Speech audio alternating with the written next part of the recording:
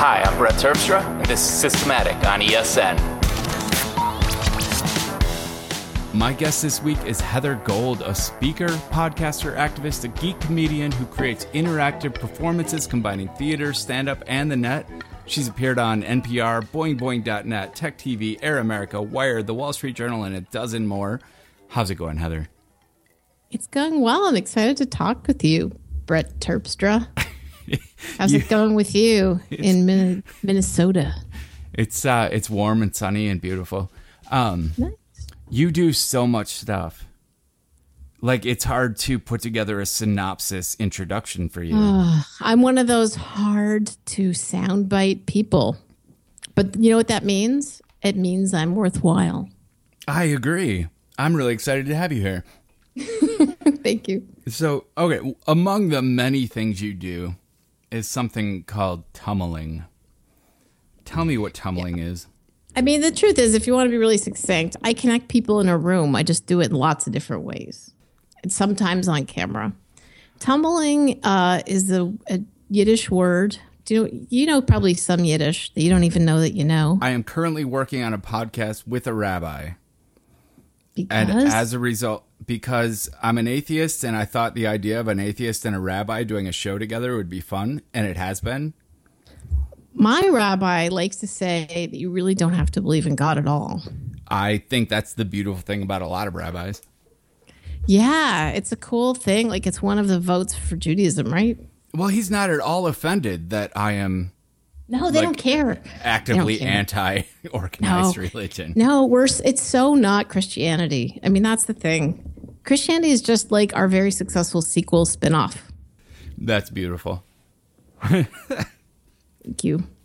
Yeah, it's really our best up there with communism and psychoanalysis. It's one of our biggies. So I did not know, though, that tummel would be a Yiddish word. Yeah, I think that there's a German word too, but and there's a lot of German and Yiddish. But tummling is a tumbler is somebody who, it's a pretty old job that was paid to get people to dance at a wedding, and started using the word to mean a certain thing after connecting with at a talk Clay Shirky was giving when Here Comes Everybody came out. It's quite a while ago. He was talking about an early sort of flash mob experience. I think it involved ice cream somewhere. I can't remember the details. And it was like, people are doing these crazy things and we don't know how it's happening and why would it happen? And Kevin Marks, who you may know, who's often on This Week in Google and Gilmore Gang, and I did a podcast with him and Deb Schultz called Tummel Vision, and we all sort of stood up and said, we know exactly why it happens and how it happens. And Kevin, the least Jewish of us, was like, it's tummling. And it's really a good word for it. It's just not that. We did try to popularize the use of the word for some time. There's still not, I don't know another good word. It's a way of engaging people that isn't top down. It's not a hierarchical way of getting people to do stuff. It's a very participatory way of making connections. And it was a job in the Catskills when people like Sid Caesar and Mel Brooks used to work there. Mel Brooks was a tumbler. And their jobs were to help get people involved in the show or help them have a good time when they were vacationing. If you see, what was that movie, Dirty Dancing? Have you seen that? Oh, yes. So the big finale in that movie is Jennifer Grey, right? Baby, this person who's staying at this family resort, and she's in the show, right? The big scene is her big jump, and he holds up everything. Right. So that is a person who's quote unquote from the audience, but she's the star of the show, right? So what does it mean when you're staying there all the time and you're working there? People who had those jobs, who are performers or musicians or drummers, often, led hikes and took people's baggage and all that kind of stuff and carried it around, waited tables, but they also connected with people and pulled them into shows. And that model is really different than one-to-many, which is what media and performance has been for a long time. Yeah. Wow. Okay. It's kind of the hype man for the crowd then, a hype woman. Well, it can be a hype man, or, a lot of the context we've used it in when trying to apply it in business situations. And if people are curious, they can go to tummelvision.tv, and there's 100 podcasts with a lot of pretty amazing people who are talking about it in different situations, from journalism, and Andy Carvin talking about how he covered the Green Spring to, how to connect people inside companies. I mean, product managers have to do it. Anything that ever happens at really big companies, especially if they're bureaucratic, usually happens because someone's sort of tummling it. It's usually been unpaid though. And it's not been a skill set that's been formally taught. And yet, I guess part of what I've been sort of saying is, the more networked a situation or a company or a culture you're in, the more you need to do it. I mean, the words used in popular business now are like, I guess I like that phrase. I'm going to keep that instead of pop culture, we have pop business. Now, the words people use in pop business are like engagement.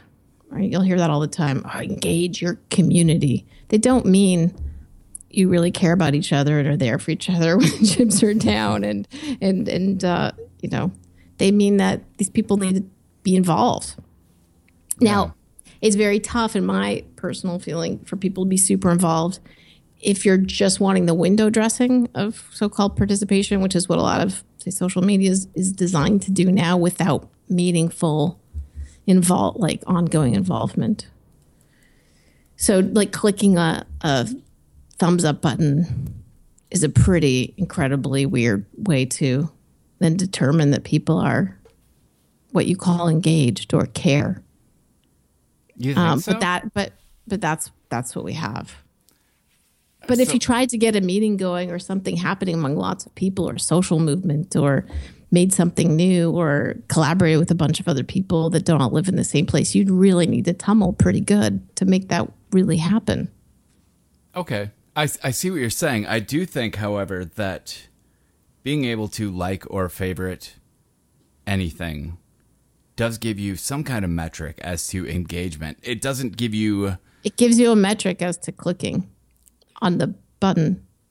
Well, yeah, and it doesn't give you sentiment. It doesn't tell you how people are engaged, but at least it's a metric to say this many people cared enough to click a button. That's right. It's about clicking the button. It's not nothing. I personally don't think it's the most meaningful of things. I have to say that there's nothing on something may be the like only person Facebook I consider meaningful. Oh. And I think you could design for more and build situations that presume more human involvement. Like, I'm interested in the way we, go and meet people. Well, and that's kind of what you do, right? Like, everything you do is about interaction and bringing people together or making people engage. I hope. Well, I mean, I do a lot of joke writing and storytelling, and sometimes it's me telling a story, but when it's live, did that come through? I hope not. Sometimes Skype gives you those. I'm not hearing any problem. Okay, great. But I guess what I would say is I got very interested, I mean, in large part because of my early experience in the web and the net. So that sort of influenced the internet for me, was to realize, you can have more people just talk to each other without it always coming from the sort of deigned source behind the podium or the camera. And that was so exciting and unexpected. Which leads into... I didn't expect that to be so amazing. Because I started wanting to know, why are we telling stories in the first place? Like, we're using it sometimes to connect to each other. Storytelling is not a thing you do alone. Which leads into what you do with the unpresenting talks. So, because I started to perform in this way that involved an audience, I was involved in the web scene kind of early, and South by Southwest early, and I did a lot of shows there. And I had one show where I started to do a joke where I asked everybody who here's had repetitive stress injury, and someone yelled, "We can't raise our hands." And it got a huge laugh, and I thought, what if I didn't write all the jokes? Which was an idea I got from software people. Not from comedians. How so? What if this was like object-oriented software? What if I worked on making this happen and connecting it and yes, writing jokes, but I tried to set people up for punchlines in part of what I was doing. Now, I studied improv at Groundlings in LA, and I loved it. And there wasn't an improv group up here to be in. And a lot of nerds were very just jump in and funny and witty. This is long before we had Twitter. And I loved the surprise of this great line. Like, I just thought it was hilarious. This person's job. I mean, the room loved it. And I was like, well, why not embrace that? That seemed to me to be the improv response, was to say, this is great, instead of, oh, I hate you for getting the attention away from me. What happens if I work on that? And because I was involved with the early webcasting, I was at Apple, and, you know, thinking a lot about how the web was going to change media, the entertainment business, I realized, well, if we do these shows the same all the time, they're going to get copied really easy online. At some point, this stuff will, you know, audio wasn't happening yet, but we're working on it. So what can you do that's different? What can you do that, as people would say, adds value? So all of this led to me doing these shows where I would ask people things in the audience and pull them on the stage and connect them to each other. And then people there started asking me and staying very long time in some of these shows. And a lot of nerds were like, how come no one leaves? We all have short attention spans, but we're here for hours. And I got asked to do a Google talk about it. And then people asked me to teach them. And that's sort of my, hopefully not too long a story about how I came to teach unpresenting workshops, which is, how was I doing this stuff? How could I show you how to speak to an audience to be in part, and then also connect that audience, involve that audience, whether that was a meeting or a talk. And I liked the idea of talks being more conversational, because we were so talking to each other all the time online and doing participatory sharing stuff. And it seemed so weird to be at a conference. I mean, my main conference in those days was South by Southwest, but it seemed so odd that we'd be there in this room and only one person could say anything. Because I love the surprise. Like, what if someone else had the answer? It was a room full of such informed, smart, interesting people, and we didn't get to see each other all the time. Why would all the talking only be in the hall? Why can't we do that right here? So I started working on that, and I got, I think, pretty good at it. That's the one primary reason I don't go to conferences, because those situations bore me. I learn way better from a conversation than I do from being talked at. And I really wanted to make these things be conversational. And on a really deep level, and this I could talk about forever. I don't know how much interest people here. Jill Soloway just gave a really good talk at TIFF about the female gaze, which I want to recommend people go listen to. And if you're really interested in some weird parallel thinking that is also someone who thinks a lot more about tech, you can look at this one section of site I have called with.heathergold.com.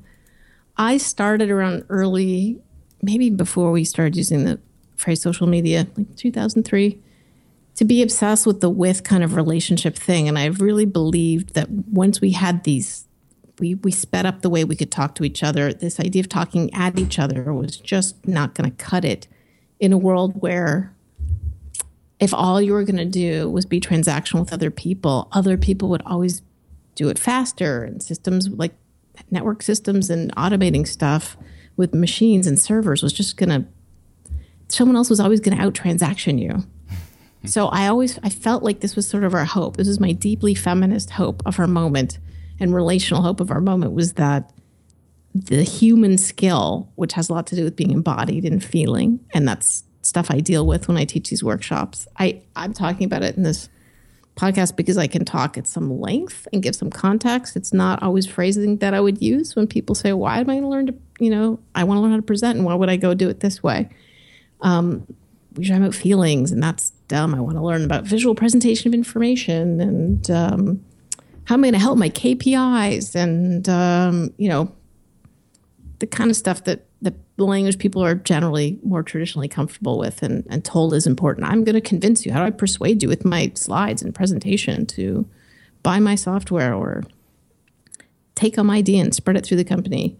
And I guess I would say feeling to me is underneath all that stuff. It's the driver of everything in the situation. It's the least dealt with thing. And I think from what you said earlier, Brett, this is a thing you and I have in common. I like to talk about the least dealt with thing. The thing people are uncomfortable with, the thing that no one wants to. I mean, I think a lot of comics are. Let's go there. People are afraid of that. Let's go there, because that's usually where it's the most interesting. I would 100% agree with that. I do not thrive on things that people are comfortable talking about. I thrive on things that people have to dig deep and be vulnerable in order to express. I really like people and I really like nerds. And part of why I stayed in the web world was because of the earnestness. And I feel like it's the great gift of the nerds. I said this on Leo's show a long time ago on Twit.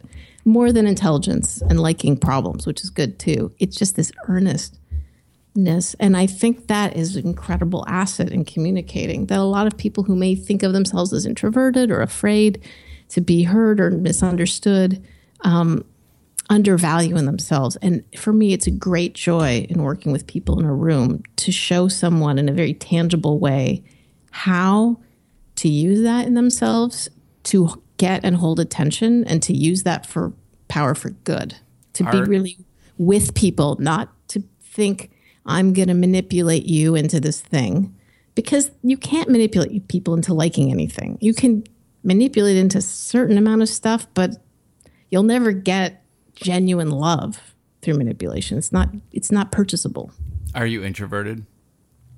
I think in some ways I am, and that would probably surprise most people who have seen me publicly or know me, because I definitely have hugely extroverted parts of myself. I like people and I enjoy conversation with people a lot. People on stage are so often introverted. I feel like introverts actually do really well on stage. We do. Yeah. Do. But a lot of people who think of themselves as introverted that I might meet at a tech conference or programming conference are afraid to get up in front of the room or there's a difference approach someone they don't know. There's a difference between introverted and anxiety and stage fright. Those things are separate to me. Introverted. Why do you think why do you think that's not popularly? Those things aren't popularly seen as different. People excuse social anxiety with introversion. They say, "Oh, he's just an introvert," but it is not, in my experience, entirely true. There are a lot of extroverts. I mean, all it means is that an introvert gains energy from being alone. An introvert has a limited time they can be in a conversation before they need to recharge. An extrovert loses energy being alone. An extrovert thrives on being surrounded by people and talking to everybody, and they don't necessarily need those close, intimate conversations to really connect with people. And I definitely like an intimate. I like both. I will definitely. I mean, I think like a lot of comics, if I'm not on stage often enough, I'll start working out bits with cashiers and waiters. Oh, sure. I do great in 1 to 3 people groups. I can talk to those people for 2 hours. But if I'm in a situation where I have to talk to more than that or feel like I need to talk to more than that, I lose energy super fast. That's a situation I've been pretty successful at helping people get better at if they want to. If they want to go speak at a conference or deal with a lot of people, run a big meeting Yeah. And I like that. I do like those situations. I do like lots of people. All right, so for more on that, people can head to unpresenting.com, but I also want to talk to you about another show you do called Yarn. Okay. You listed as a new show for women who are Hollywood old. I don't know if it's still new. We've been planning this episode for a while. Well, it exists. It hasn't been going on for a super long time, but it's been pretty successful right off the bat. It's inclusive. I mean, you don't have to be Hollywood old to come. What is Hollywood old? 29. I'm Hollywood ancient then. Oh, you're a man. You're only Hollywood ancient once you're playing like a deathbed scene kind of thing. Well, that's comforting for me, I guess. Oh yeah, come on. You could still be a romantic lead. Look at Woody Allen. Clint Eastwood. I mean, you can be a romantic lead. You can have an accident that takes off half your face. It doesn't matter. You'll be, starring with a 12-year-old in the next. Yeah. Why is Woody Allen the example for that? He's the ultimate. Are you kidding me? That when he would still put himself in his films, he just, the female leads got younger and younger. He got older and older. And I always imagined he would end up like a corpse with a baby at some point in the movie. Now Benjamin it's Button. Yeah. We have a little more information now that the public has heard from his daughter about some of what's underneath that. But yeah, that's a common thing. But also, ironic, of course, not ironically, he's someone who's written substantial roles for women and in an industry where studio films, only 4% of them are directed by women. If you want to work and you're a female actor, okay, you want to be in a good movie. So what is Yarn then? So Yarn is a comedic storytelling show that I'm doing regularly in the Bay Area, although it's possible to do it in some other places. And it's mostly a core group of people. I'm mostly performing with some other women, Alicia Datner, Julia Jackson, and Andre the Wonder Woman, but we have other women come in and do it. And we all do solo shows and long form shows and stand up. And so I wanted a show where we could do longer material. Storytelling shows are increasing in popularity. Have been for some time. A lot of people know The Moth, at least who listen to podcasts. Sure, yeah. Which is a very high profile show out of New York and it's been going for a while. But if you listen to that, most of those stories are from men. And there are other shows, but I put it together for us to work on stuff. And also, I very much wanted to show that for an audience of women who are a little bit older, who that they want to go to. Because traditional comedy venues are not places a lot of women will go to. Sure. Well, because there's not a lot of comedy for women there? There's a little bit, and there's more now. There's definitely a big generational shift. We definitely have hit now a period where there's just so many more women who are younger that do comedy than, the difference is pretty huge. Sure. If you had a number count of like how many women were doing stand-up 10 years ago, 15 years ago, 20 years ago, and today, there'd just be a huge increase at the end of that. So there's some, but those environments are not designed for them, and they tend to not book older comics much at all. I'm making a huge generality. It's not always true, but it's also that has to do with what people talk about in those spaces and what those spaces are like and the expectations. And so if you really want to talk about part of what's been great about Yarn is the audience is affecting, what the performers are writing and talking about. And it's just it's a really nice experience. It's not like no one's ever done this. I think Roseanne Barr, back when she used the whole name, she did tour women's bookstores back in the 80s. Okay. Because she worked, again, well, one, she did pretty feminist material, but two, if you just did mainstream comedy clubs, it was not easy to just dive into that stuff. Sure. Yeah, well, I can see it being especially hard in the 80s. So are we still referring to, when you say older women in the audience, is this still 30 and up? Ideally. 29's old too, if you want. Wow. Yeah, mostly, not only. And it's not only women. And, I want the audience to be diverse in every way. So I worked pretty hard to make it more that way at the beginning so they could grow that way. But just knowing that's kind of the center of the thing is really nice.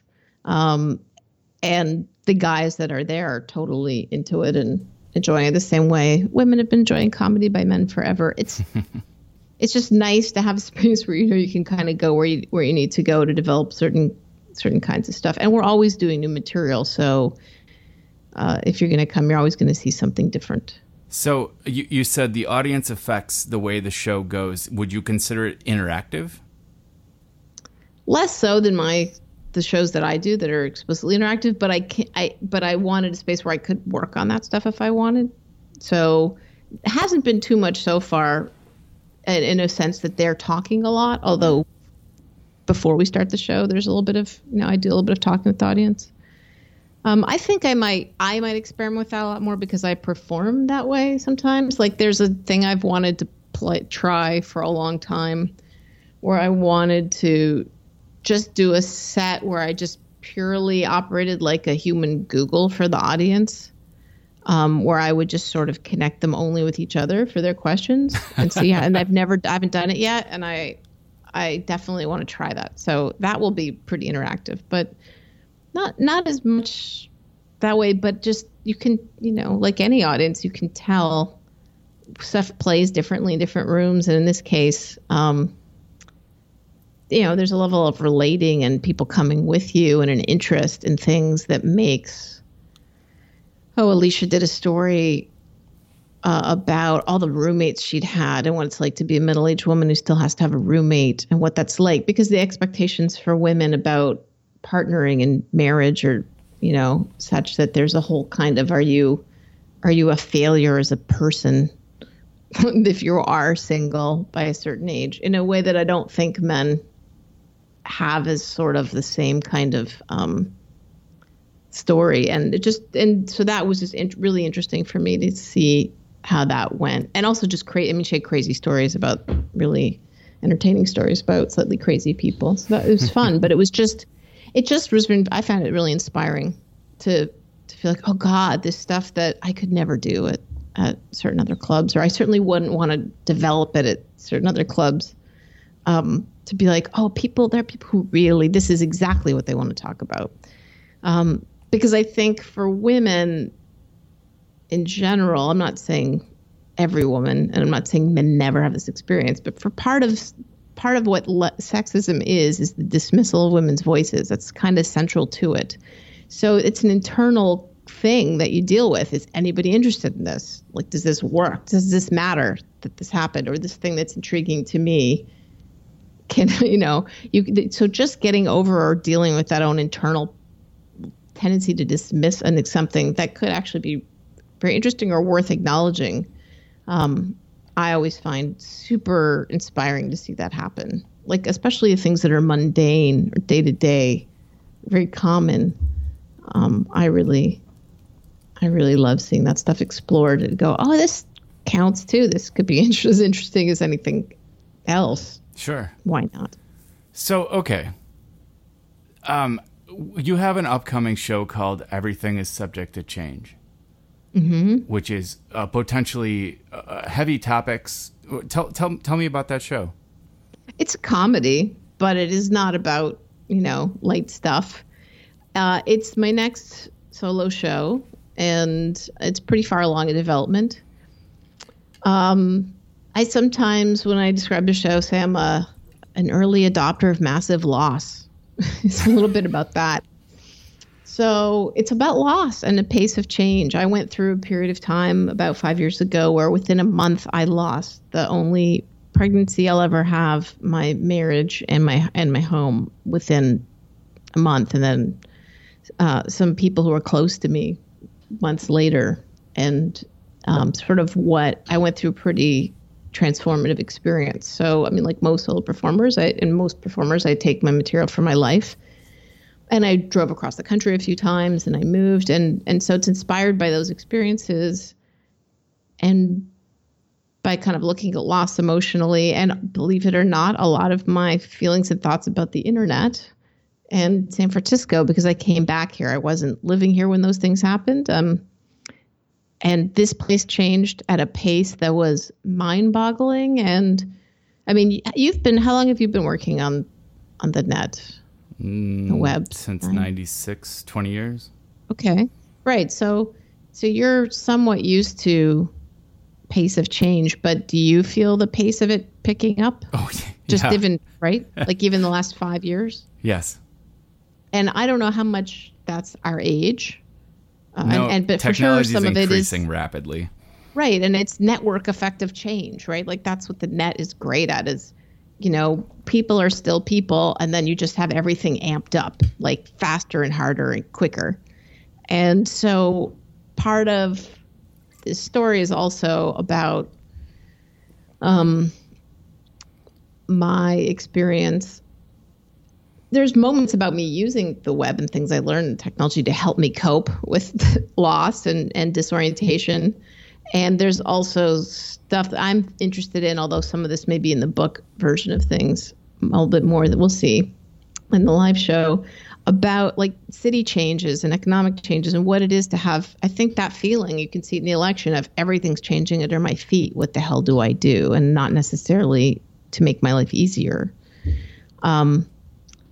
It is a big thing. And I think for folks who work on the web and technology, I mean, you build apps and you build things that that change and you update them. Like I get an update notice from 1Password every time I log into this computer I'm talking to you on. Every single time. I don't know how many people are working on this thing to give me like a constant change, right? And that's the model of work. But that also means that there's an emotional toll. I mean, of course, an updated application is not the same thing as losing the only child you'll ever have, and that, you know, it took you a huge amount of money and time and emotion to try to help have. But because I went through such an emotionally challenging time, I got this very intense lesson that I'm still kind of a bit, you know, I've been working on for 5 years, pondering about how one copes with losing things that were orienting to you. Because when you don't know where the dry cleaner is anymore, and you used to go to this place, and like there are things you didn't realize you counted on that also aren't there. And I'm sure there are Americans for whom what a man and a woman is are no, you know, common popular ideas of that have shifted, and that's difficult, and what it looks like to be American, and that's challenging for some folks. Oh, you know, it's challenging just when Facebook changes the interface to be like, what the hell do I do now? So when we have these other things happen in our lives, and then where do you go, and what makes you feel like you exist, you belong somewhere, you have a relationship with a place or people or something.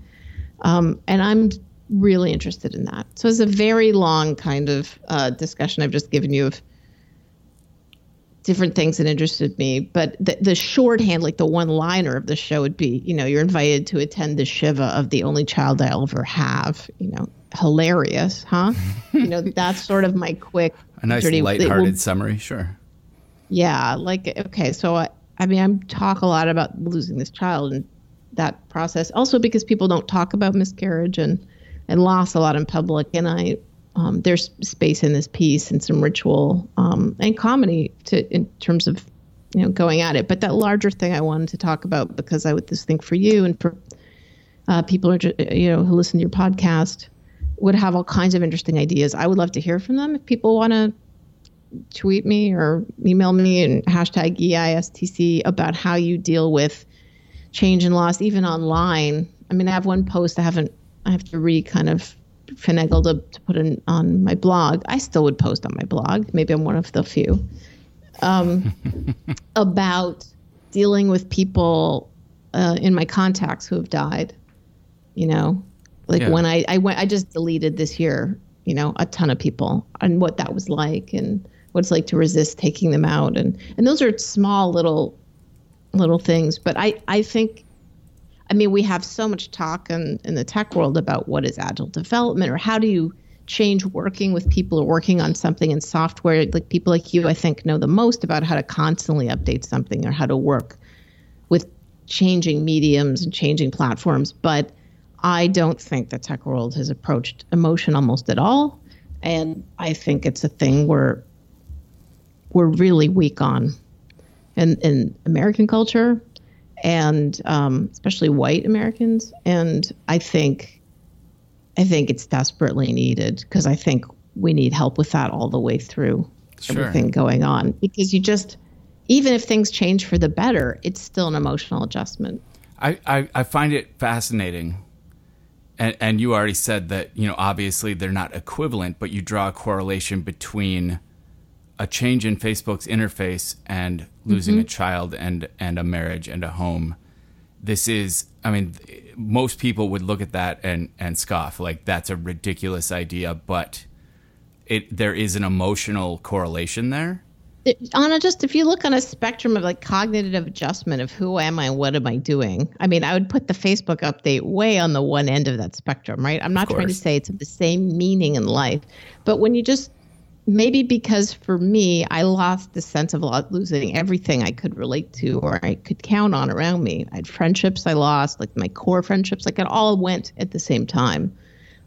close to the same time. And so I came to rely on Facebook for social contact with people. It came to mean a different thing to me. And so then when you have to adjust to, I lived in a different place where I didn't know where things were. And for many of us, if we spend more time online and more time socializing and social media than we do going downtown to do our marketing and see people and talk to them, like, then it's your town square by default. It's certainly, I don't think, well designed to be that, but it is what we have and what we're using. So yeah, when there's a big adjustment in those things, especially if you're dealing with other adjustments, it can be pretty disorienting to go, what's going on here and where are the people and, what do I count on and where am I here? I think that's never mind. I'm distraught. I don't mean to people are distraught over Facebook, unless of course the interface change is also this very invasive thing or privacy ignoring thing or emotionally manipulative. I mean, that can right. be The kind of thing that would make upsetting. you feel like you need to lose Facebook entirely.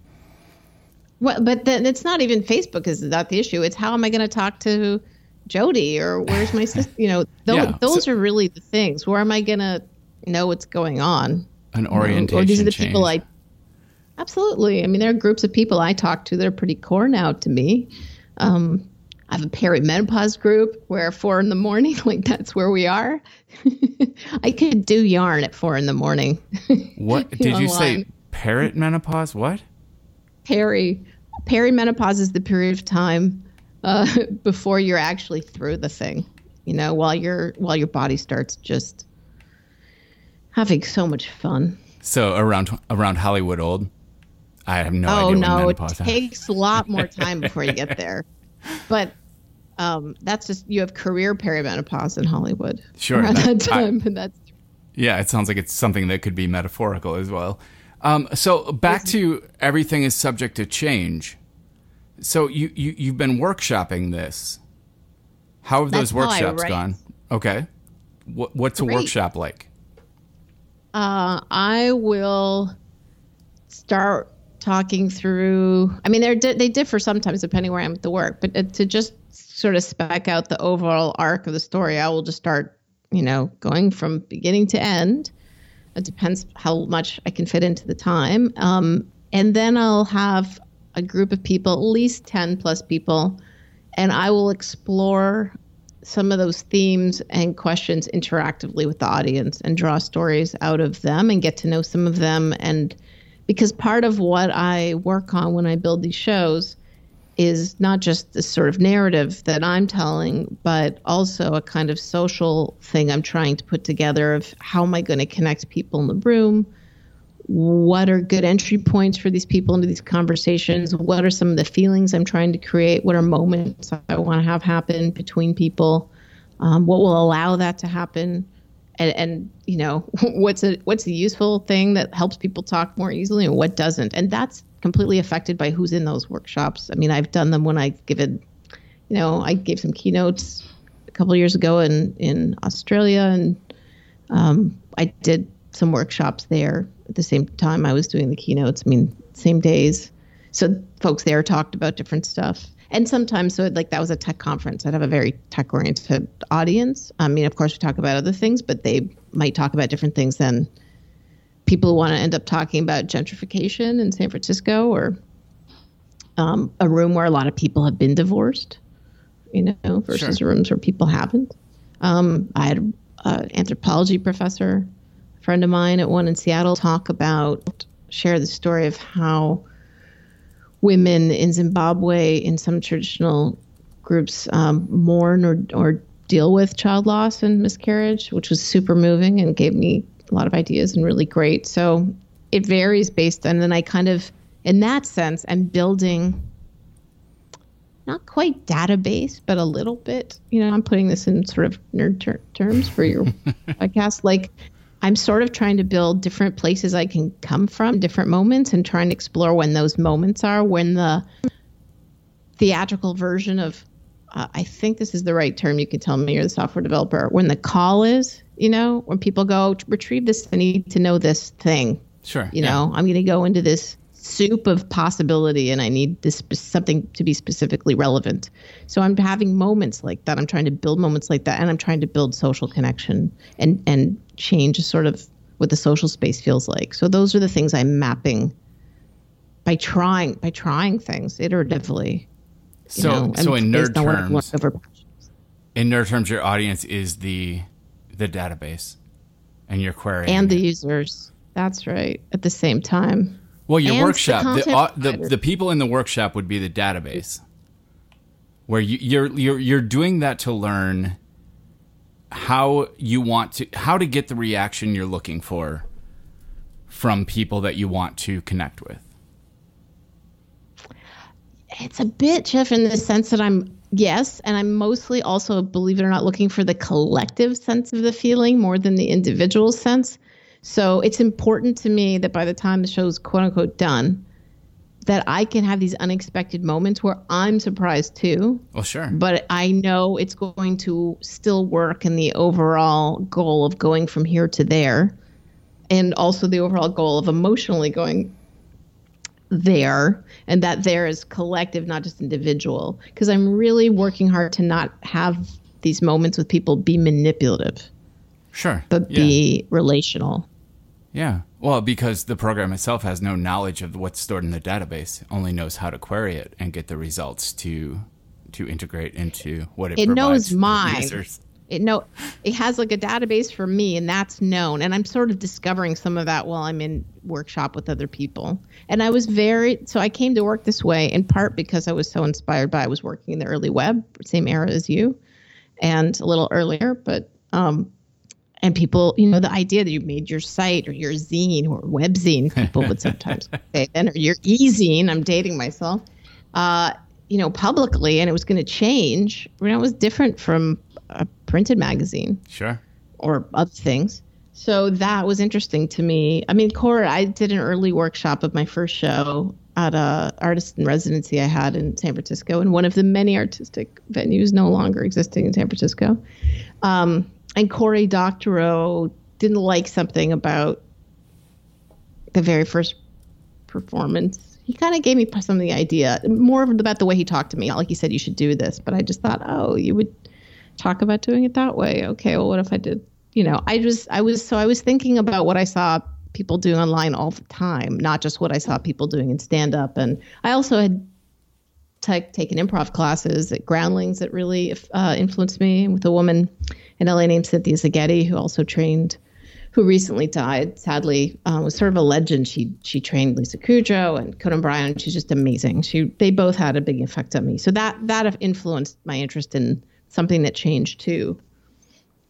Wow. As well as just I didn't like predictable feeling stand-up where I felt like, God, I know it's coming, and that comic seems to just be standing there going, I know you guys know this is going to come, and I don't respect you at all for laughing. I mean, I could just feel that.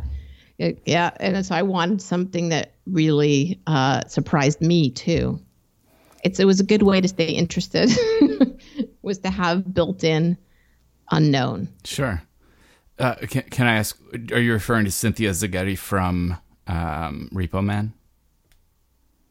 It must. If she's for sure an actor. So I didn't know she was in Repo Man. She did one Seinfeld I know of. I don't know all her credits. I know mostly about when she performed at the Comedy Store, but that would make sense that it would be her. SZNIGETI is her last name. Johnny Dangerously, Hunk, Repo Man, National Lampoon's European Vacation. Yeah. Okay, that was a side. We won't go off on that tangent. The character actor. Yeah. Oh, but she was on. And I don't know how much. There was just some really great memories of her when she died on Facebook. I don't know if anyone's collecting them. I hope so. But she was just an profoundly good teacher, and it's one of my great sadnesses I didn't get to personally reconnect with her and frankly take more classes. I would love to have a person like that in your life is a real gift.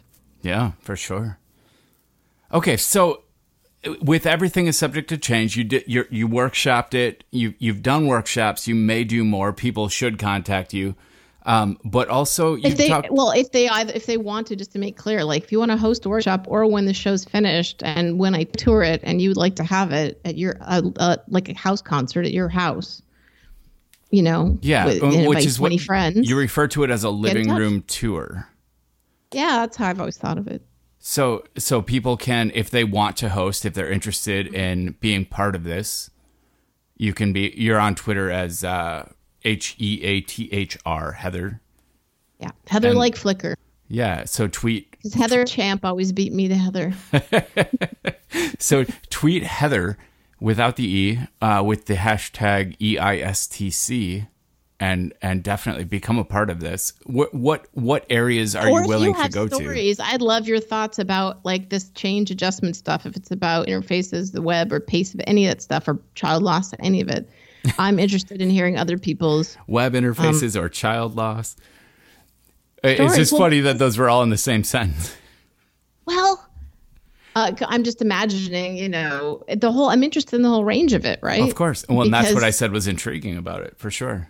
Well, when have you felt, Brett, like, when are the moments for you when you felt like, I just don't even, and maybe you've been fortunate, this hasn't happened, but have you ever felt like, I don't know who I am anymore. I don't know how to do this. I don't even know how to live. Oh, like, sure. I think people go through, I don't know if I think you're public about having been in recovery. Like, yeah. I would imagine if you become sober, yes. There's got to be a moment where you're like, I don't even know what to do today. I don't know where I'm supposed to go, or lost two of my best friends, my girlfriend, my apartment. When I say lost two of my, like, died in front of me, and like had to leave the city I was living in, and yeah, it got kicked out of my band, which was strangely a feeling of loss as well. But yeah, I've been there. Strange. If anything, where it anchors you, and you're like, this is me, this is who I am, it's what I do, and then those things go. Yeah. Those are big, hard questions. I mean, that must have been so difficult. What did you turn to give you any sense of, I'm here? My very supportive parents.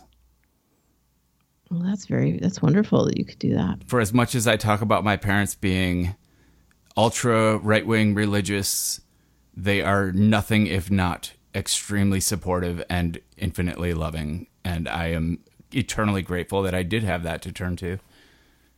That's amazing. Yeah, I agree. I mean, did you find yourself in that state longing for really small things that felt familiar to you? Anything that felt familiar, yeah. And what did you do anything? Changed. Did you do anything to start creating things that would feel familiar? I did eventually. I spent weeks on end sitting, staring at walls, wishing for anything that felt like something I used to use to be productive. And I didn't have any of that because at the same time I lost the drugs that were, I was state dependent. I didn't feel like I could do anything without heroin, cocaine. Like it was, yeah. And eventually I did start finding those very little ways to start reconnecting, to start finding the things that I hadn't lost, like my talents with art and code and things like that, and getting back into it very slowly. But yeah, grasping for those small familiar things, but having to find new ways to access them. Yeah, what were some of the things? I mean, one thing I started doing was I started doing Couch to 5K with this running app. That took me 20 years to get to that.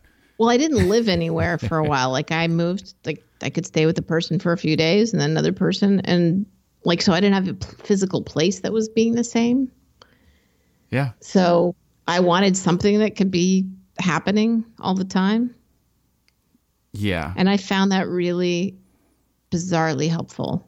My solution was to move from, like, that's how I was living for a while in various cities. And then my solution, when everything crashed, when I lost everything at once, was to move to a town in Minnesota with 30,000 people where I could not get into trouble. And then, like, the challenge became finding ways to replicate what I was doing before in a small town with, very little to offer at the time. And yeah, I will say that 12-step groups, NA especially, were kind of what helped me start reconnecting. That's where I found the people who I could relate to the way I used to with my friends. Right. But, in a more healthy way, I guess.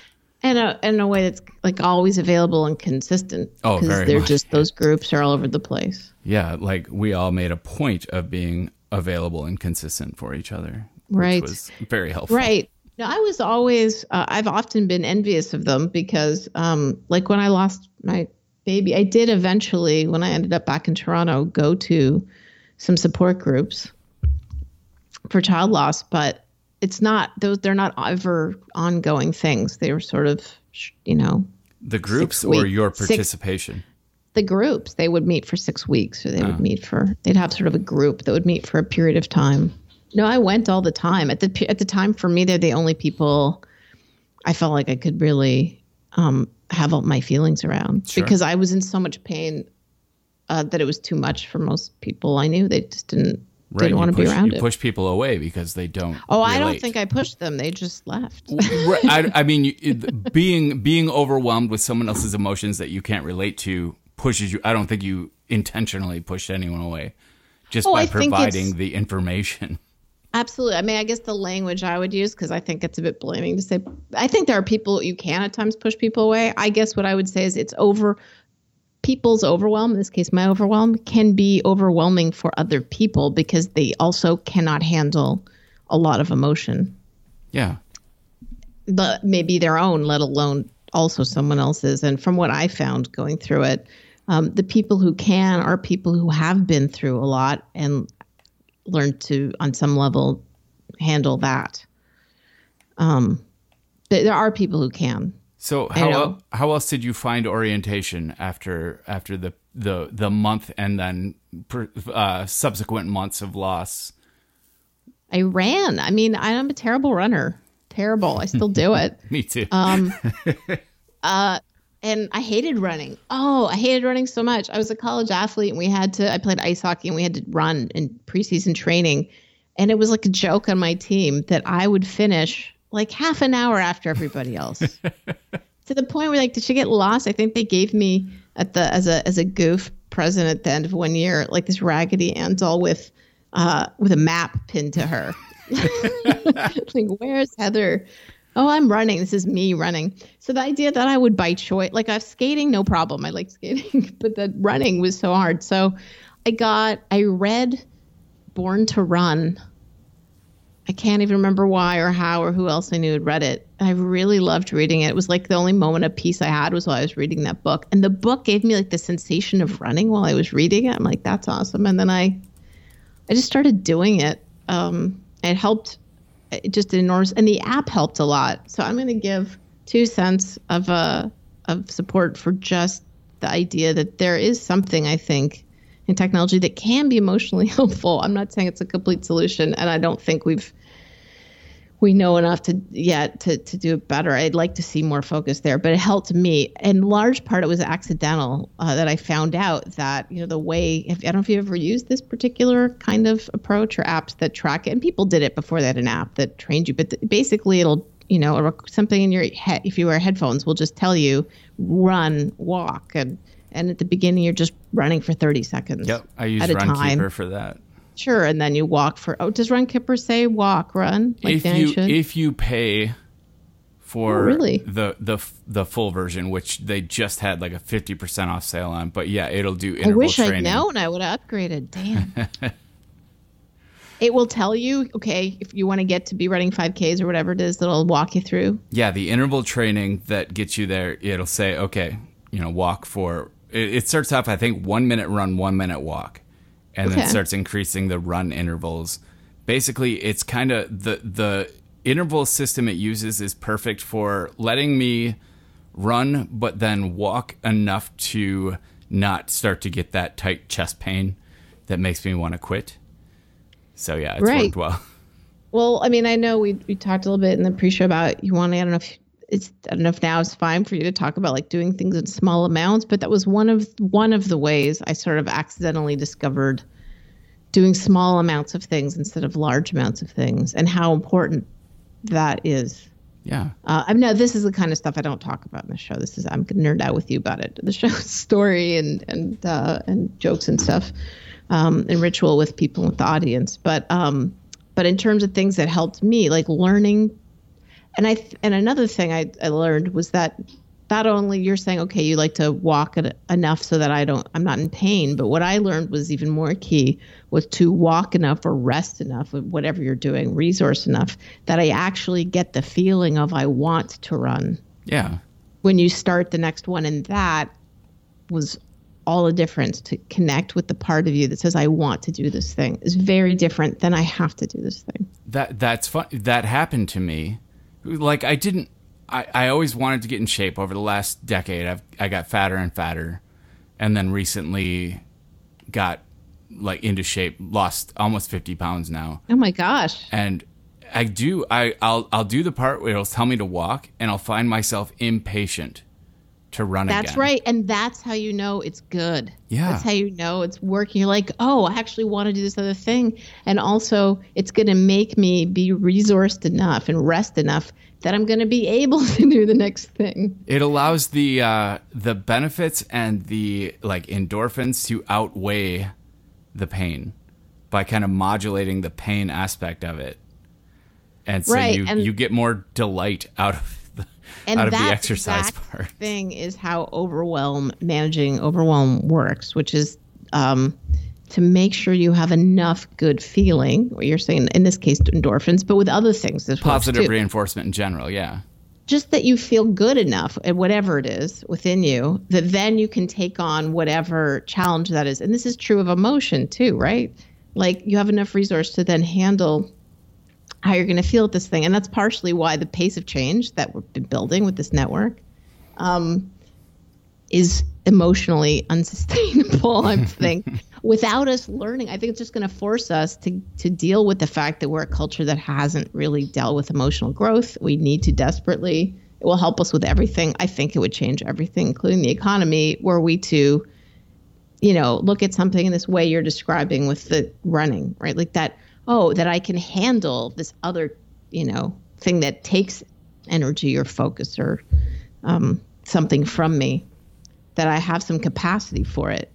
Because when you have no capacity, it takes this situation you're in takes and takes and takes. You end up traumatized. You end up overwhelmed. You end up just flat. There's not a lot awesome that's being generated out of that situation.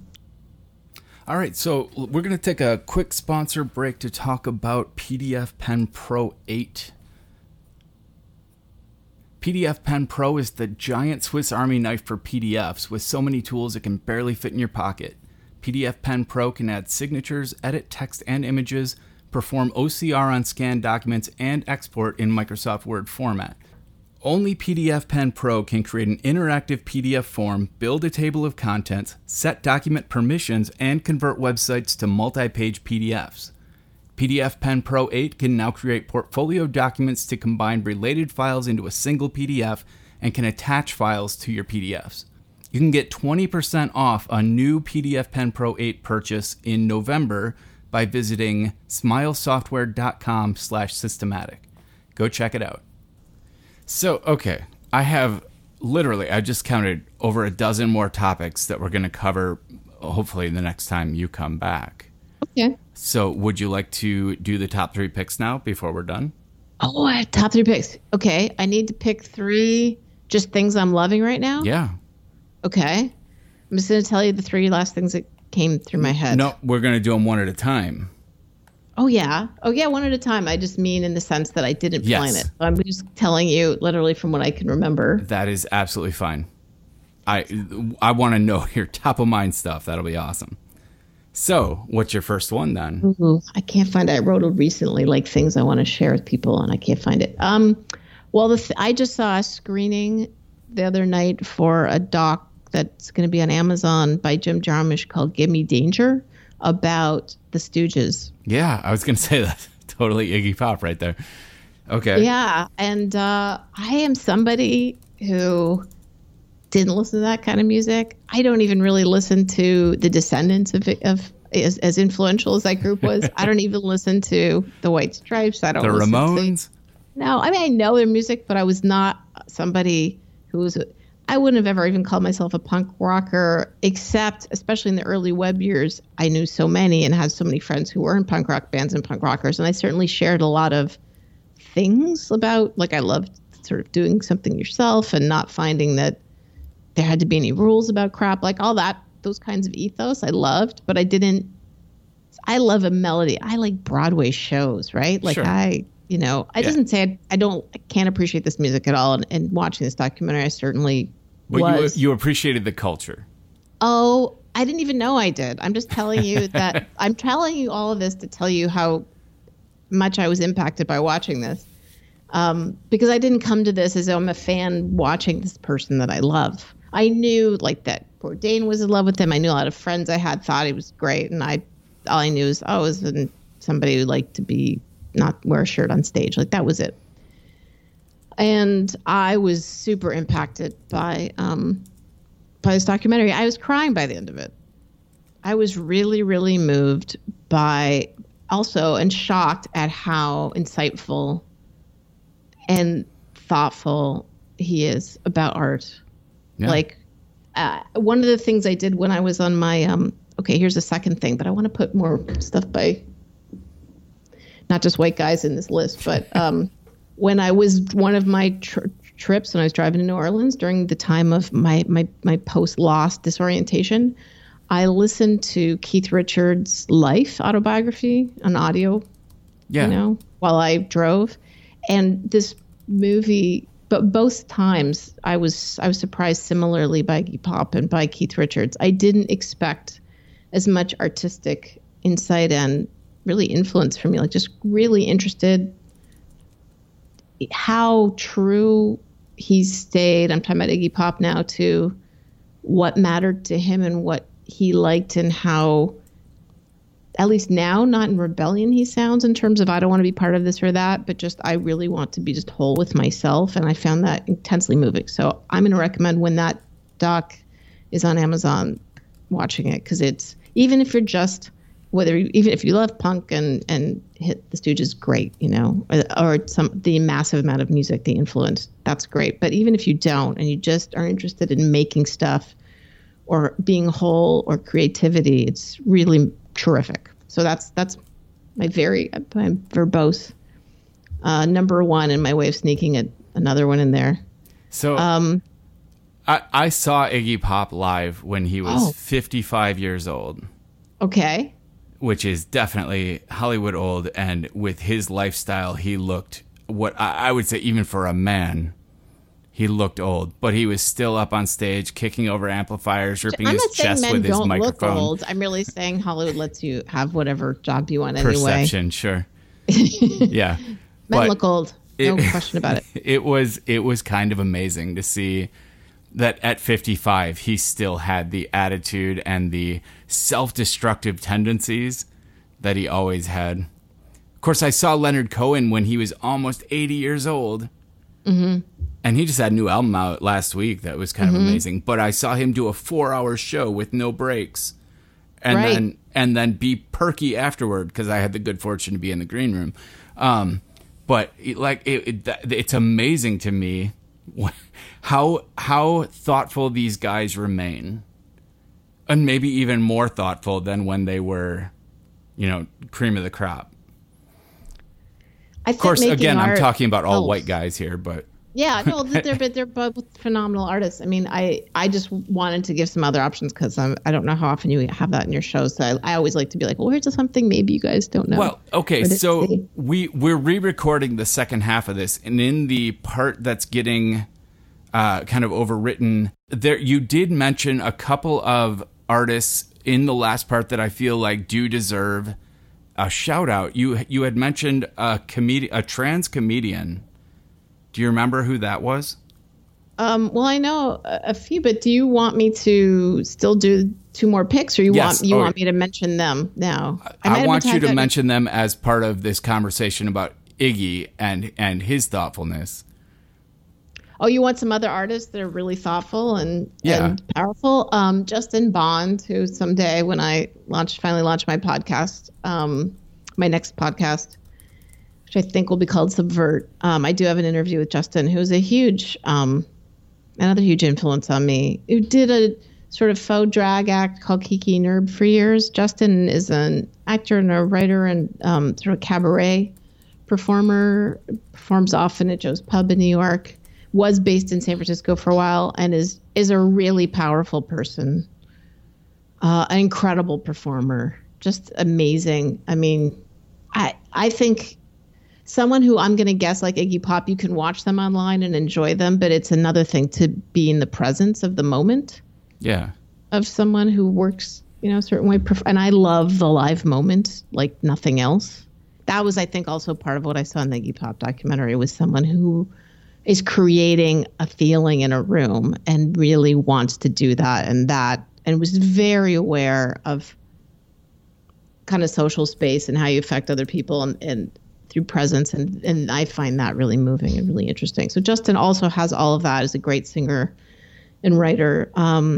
I recommend V, and V is the pronoun of choice that Justin uses. And Justin, I think, is one of the people who popularized MX as a, God, I don't know. I have a perimenopausal moment where I can't remember the word.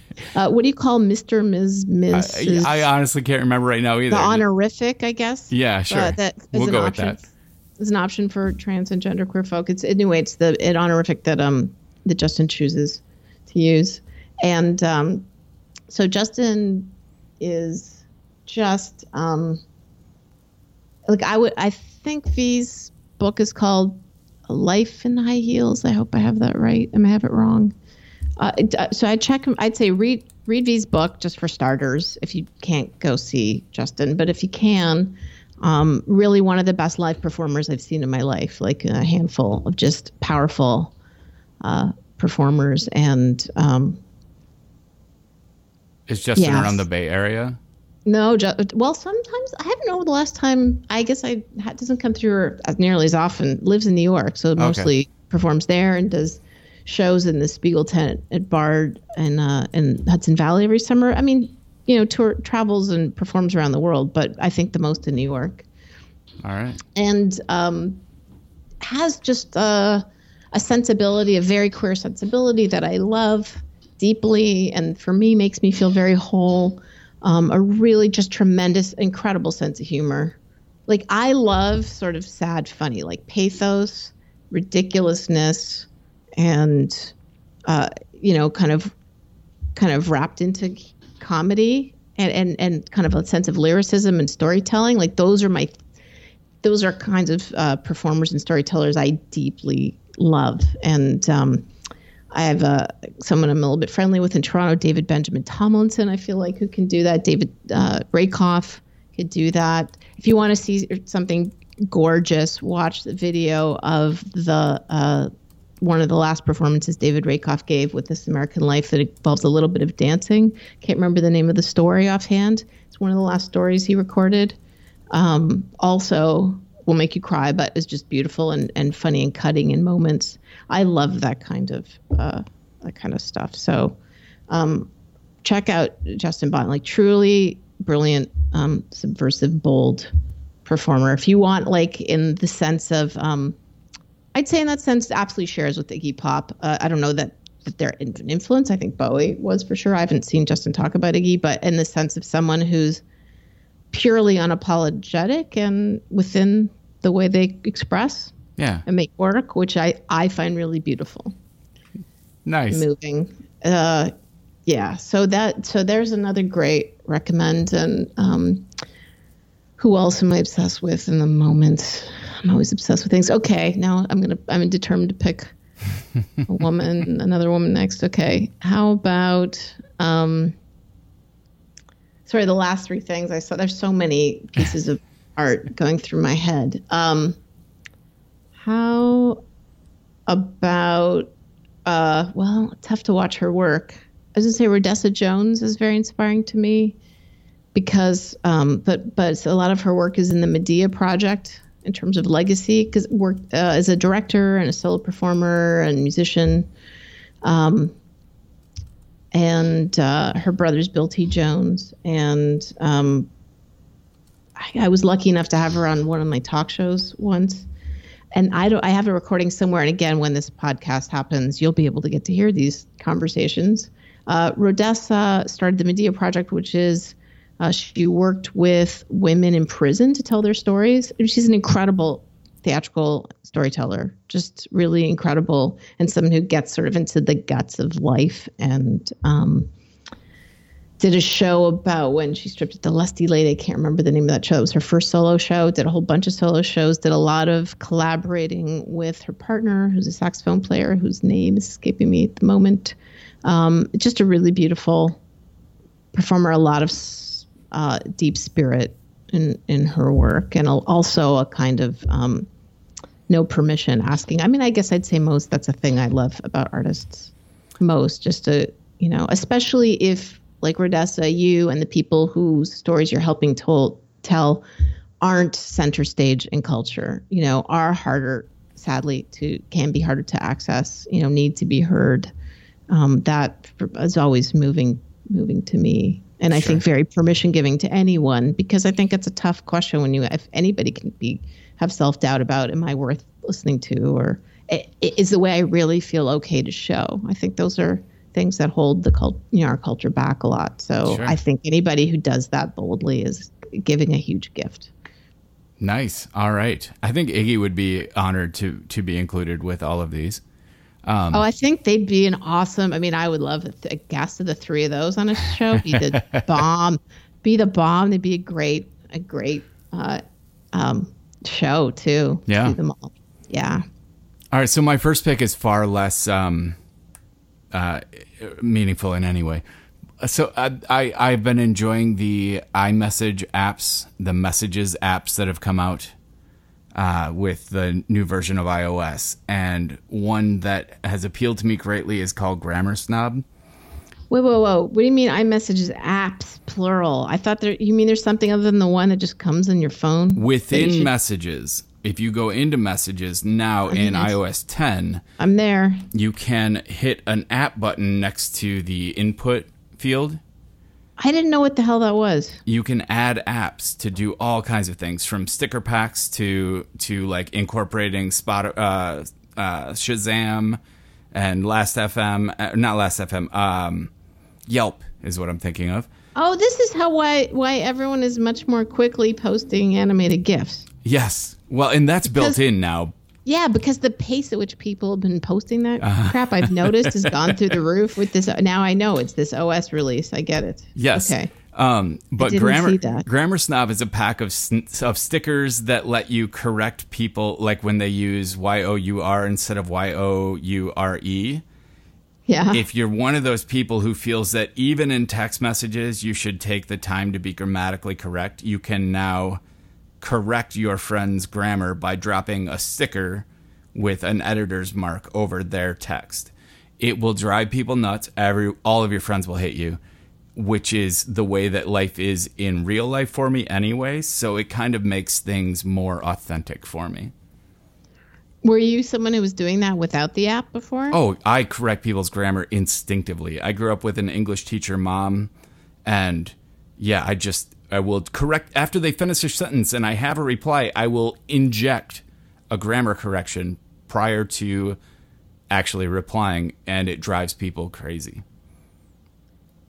I try not to. It's not an intentional thing.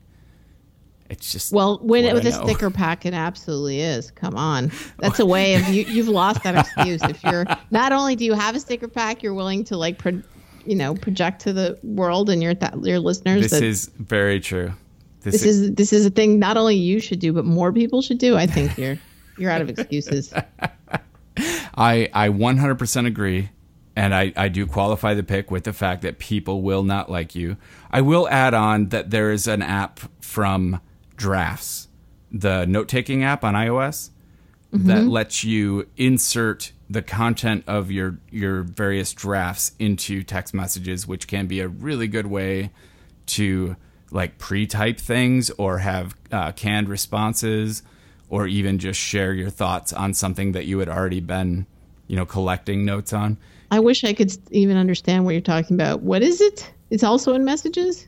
Well, okay, so Drafts is an app on its own that is extremely handy. It sits in my dock on my iPhone because it's the best way to.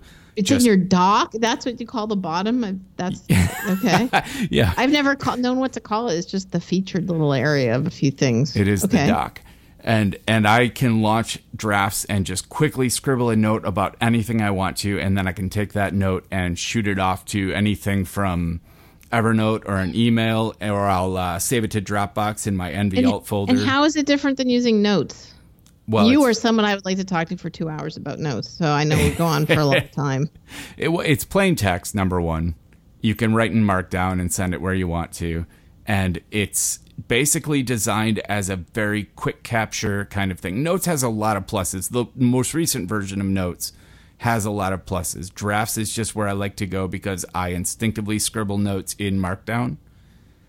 And this will let me do anything I want to with them. Notes kind of keeps things trapped in Notes.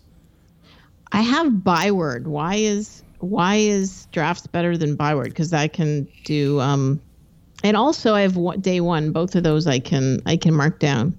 Yes, Day One again is ideally it's a closed system. You work in Day One, and I love Day One. That's not to say it's invalid in any way.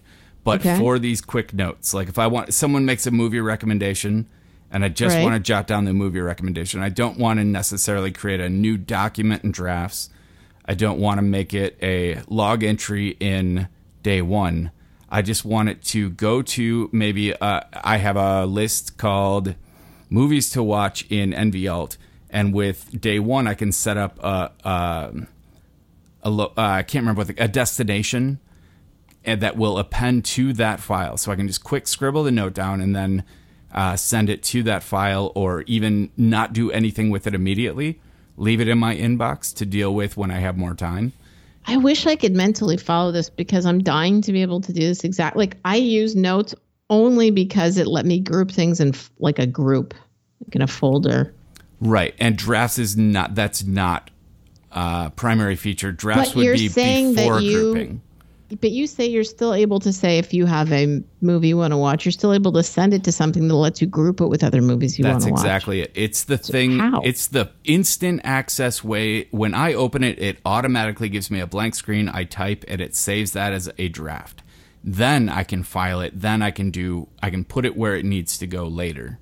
It's the way, because when I'm talking to someone and I want to take a note, I hate, having to find the app. I need to put it in, open it, create a new document, type the thing, maybe give it a title so I remember what it is. This is just a way to immediately, I open my phone and just start typing a note. So you go back later and organize where everything goes? Yeah, I do. Well, that's a habit for me anyway. I save every document I work on to my desktop. And then at the end of a day or every other day, I will go through all the files on my desktop and file them or tag them. And then I have systems that if I tag something, it'll move it into an appropriate folder for that tag.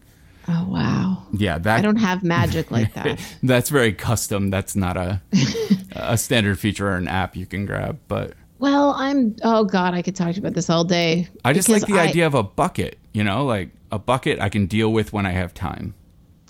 The thing is I want to be able to find things and not just have a list of 8,000 things that then I never go back to because I took it down and then I can't find it. Yeah, they get lost very easily. Yeah. That's why you have to review so often. But I would do it if there was a more contained, easy way to work through this stuff, which is, I don't know how much you want this in your show because I could talk to you about this forever because I started using Notes, I don't use NVAlt anymore and I miss it. Yeah, I get that. They don't combine very well though, I don't know how to combine them at all. And now that I have all this stuff in Notes, I'm not sure what to do. But here's the thing. For example, like the thing I use it for a lot, but the thing I use it the most for is writing jokes or writing an idea that I'm going to. That's another go back and address thing. Like, how do you have a system beyond that makes it easy and not overwhelming? Again, back to our overwhelm question, which to me is like the thing that rules everything. So how do you like while away at that and make that go away? How do you make it easier to have that second stage sorting of stuff without there being 8 million things in your intake? Like, it's a reason I I guess I moved away from Simple Note, but some part of me knows that's a mistake. Like I feel a little bit stuck. That is a big question. That should probably be its own show. I would love to just be like asking you questions so I could listen to you explain like this thing, because I have a very strong feeling you have very good instincts on this stuff, and it's crippling a little bit for me. Not crippling, I'm getting work done, but it's probably the problem I most want to solve about workflow and working with this stuff, because I know exactly what you're talking about in terms of you're with someone, you don't want to spend 3 minutes like, hold that just a minute, I have to write this thing down. Like I creatively have to take notes all the time, even in other people's shows. I was at a reading for another book I'll mention because it's so great, Every Man a Menace by Patrick Hoffman. He's an incredible literary thriller writer. I strongly recommend checking his books out. And his books are, at least so far, his novels are about kind of drug deals gone, people all about to betray each other. He used to be a PI. Okay, that's my snuck in. I could just make recommendations for hours. So I had to write, like I had some ideas, and I was like, oh God, so rude. It's the rudest thing at someone else's performance or reading. So yeah, I would love to not be on my phone for minutes. Yeah, I get that. I tend to use apps when I'm in those situations where I am embarrassed to be taking notes or feel like I'm being rude. I'll generally record audio and then do it later. Really? So do you, when you're going to your all-in bucket like that, whether it's audio, your bunch of audio just recorded, or your drafts, when do you do that? Once a day, every hour? How are you doing that? I do once a day. At the end of the day, I have specific spaces I review. Whether it's like, it'll be OmniFocus, it'll be the files I've saved to my desktop, and it'll generally be the most recent notes that have been saved to NVL, which also come from drafts. And I will take the time to tag and organize everything at that point and then prioritize things. It's a hassle. I was writing a book on tagging for a while and kept realizing that I really wanted to make it simple for people. And it just isn't simple, which is kind of why that project died. Like I spend a lot of time figuring out how to make this work for me, but A, it's rarely translatable, and B, most people seeing even my own working systems would be like, that's crazy. It doesn't sound crazy to me so far. Like putting stuff in the desktop makes a lot of intuitive sense to me, because it's what's just in your field of vision. So you're going to deal with it because you can see it. Exactly. And you'll feel like you have to if you want the space there, and you need the space to feel like you can work. So that is kind of built in, like, of course, that makes sense to me. The part that's harder for me is now that I have things like sometimes a joke file's half written, it's my own other process of how do I make sure I fully flesh out all the ones I want to fully flesh, and they don't get buried. I don't forget about them. Then you add writing a tag to work on or whatever, and then you do a search for everything with that tag, and then you filter those. That sounds so obvious. That did not occur to me. That's why you do what you do, and I'm like, I need help from you. Oh, that's so smart. But now, how can I go back? I guess I have a lot of tagging. Yeah. If you haven't done it for years, you need to plan like a whole day to sort through all the information you've collected, and then start practicing. Yeah, create a regular daily meditation, but instead of meditating, you tag. Because even though if I'm tagging, for example, and the reason I moved from Simple Note to Notes is if I am working on everything is subject to change, and I have all these different bits, right? I needed to give it a container. It didn't feel good enough to me to just have something that felt like a way station of here's all the stuff for this show. So that's why while we're rewriting NVAlt as a new application, BitWriter, we are including the ability to have folders and the ability to do tag searches that will basically act as smart folders. Is that going to be in the phone? Can you put that in the phone? It's not currently going to be on the phone, but that is definitely what we're going to consider once we have a release on the Mac.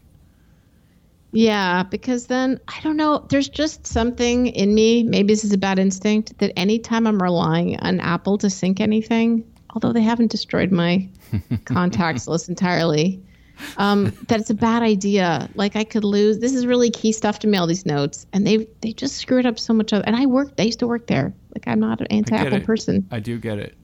I don't know if that's the bad instinct, but it's the one I have. Like, so some part of me using notes feels like something bad is going to happen. This is my thriller novel, is me using this app. Like, this day is going to come, Heather, and you're going to have lost every essay idea you had, all your half-written pieces. Like, they're just going to be gone. So I would mention then there's an app on the Mac App Store right now called Exporter that will export Apple Notes to Markdown files. Here's what's screwed up. For me to write that down, I have to go into Notes. Yeah. And where else am I going to put that right now? And then I don't want to. Okay. That's the thing for me is portability. If I'm going to rely on a system, I need to at least know that I can access it from other places. Okay. So you're saying, which is why I left Evernote too. Like, it was too much of a closed ecosystem. I can see that. Yeah, you don't know you can get killed in 1 minute. Okay, Exporter. And why is Exporter the thing I need to It's a handy way to, even if you're not currently escaping Notes, it's a handy way to have the peace of mind knowing that if you decide to switch systems, you can get all those notes into organized folders of Markdown files. Oh, big exhale. I don't know that you were expecting your 3 picks to take so long. But I generally I'm hoping do. my questions are some use to somebody else and not they're like, let's let Brett tell us what to do. And, you know. I do think a future show should include like at least 50% workflow stuff. Well, I just am so confused. Like, I have my own weird ways of working. And I'm super interested in yours, partially because I have so much transcribing I end up having to do the way I write these live shows, and I would love to not have to do that, for example. Like, so many different things to deal with because especially in creative process, there's always, once something can get out of your sight, you can let it go, and that can be very bad. But it can also be very good because it opens up brain space for new ideas as long as you have the comfort level of knowing that they are safe. There's safety, but there's also, thinking back to like the Runkeeper stuff, that containment of feeling like something, if you're trying to make sure you get from one place to another, and when you're working on a play that takes 5 years or 6 years to write, which is not an unusual amount of time for one of these kinds of things. Okay, that's what they take. It would be nice to help you a little bit more move down the process because it's such an all on your own thing to go through, to be able to work with those pieces a little bit more easily and see them and not have them so buried that then, because it's very easy to work on other kinds of things that feel, anyway, you can scratch that last minute. I just, you're going to like my next pick in that regard. But good. Go ahead. I'm ready to write it down in my note that I hope I can find later. What's that? Go ahead with your second pick. Oh, I get more. Didn't I give you my picks? You gave me. I gave you Justin Bond. We're gonna tack those onto the first one unless you want those to be all three of your picks. I thought you had to make those all on their own things, and I gave you Rodessa Jones. Oh, how fun! I gave you a ton of sub picks. Oh, that's exciting. Yeah, because you are like a list expert. Oh my God. Hold on 1 second, because I'm going to go into my deep. Well, I gave Couch to 5K, which maybe you guys already know about, but. I don't think anyone's ever picked Couch to 5K before, if you want to talk about that one. Well, you have me talking about it already. It's not my number one thing in the world, but I'm interested in kind of the emotional design of like that. Exactly what we talked about, I think, is a really helpful and important thing. That kind of how you hold and contain process and how you connect to the feeling of wanting to do something and let yourself rest more in terms of dealing with overwhelm. And I'm hoping it's something that developers will think about and all the stuff they design. I think it can have a huge impact on just because to go back to everything subject to change, we're just going to be so inundated with the pace of change and the emotional stress and overwhelm of it. We need lots of how to manage to handle it. Yeah. And deal with like even how we feel. Oh God, for sure. Okay. Okay. Well, I can give some of my absolute favorites. Do it. The play that changed my life. How's that? I'll give you biggies. Yes. Aces in America. What is it? Angels in America. Sure, yeah. By Tony Kushner. I would recommend, if you ever are around a decent production of it, to see it live. It's very long. You won't feel that way probably watching it. But even if you've seen the film, which Mike Nichols did, which I recommend strongly, and features Meryl Streep and lots of other great actors, see it live, because there's some theatrical brilliance in it that you won't be able to capture. You make it a different thing of it to put it on camera. Sure.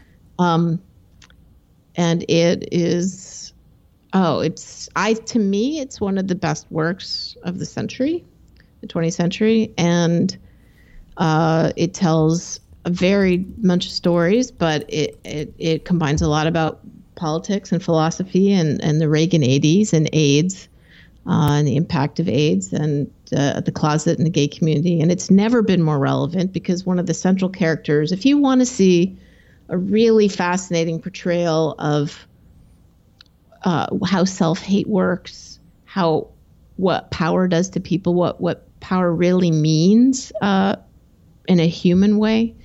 In America, the character of Roy Cohn, who's really at the center, and his death, which are really part of the center of this play, are just fast. This is the best way to learn about Roy Cohn, who's just a horrible person, sad person, who had a huge impact on America and is still having an impact on us, because he was Donald Trump's first fixer.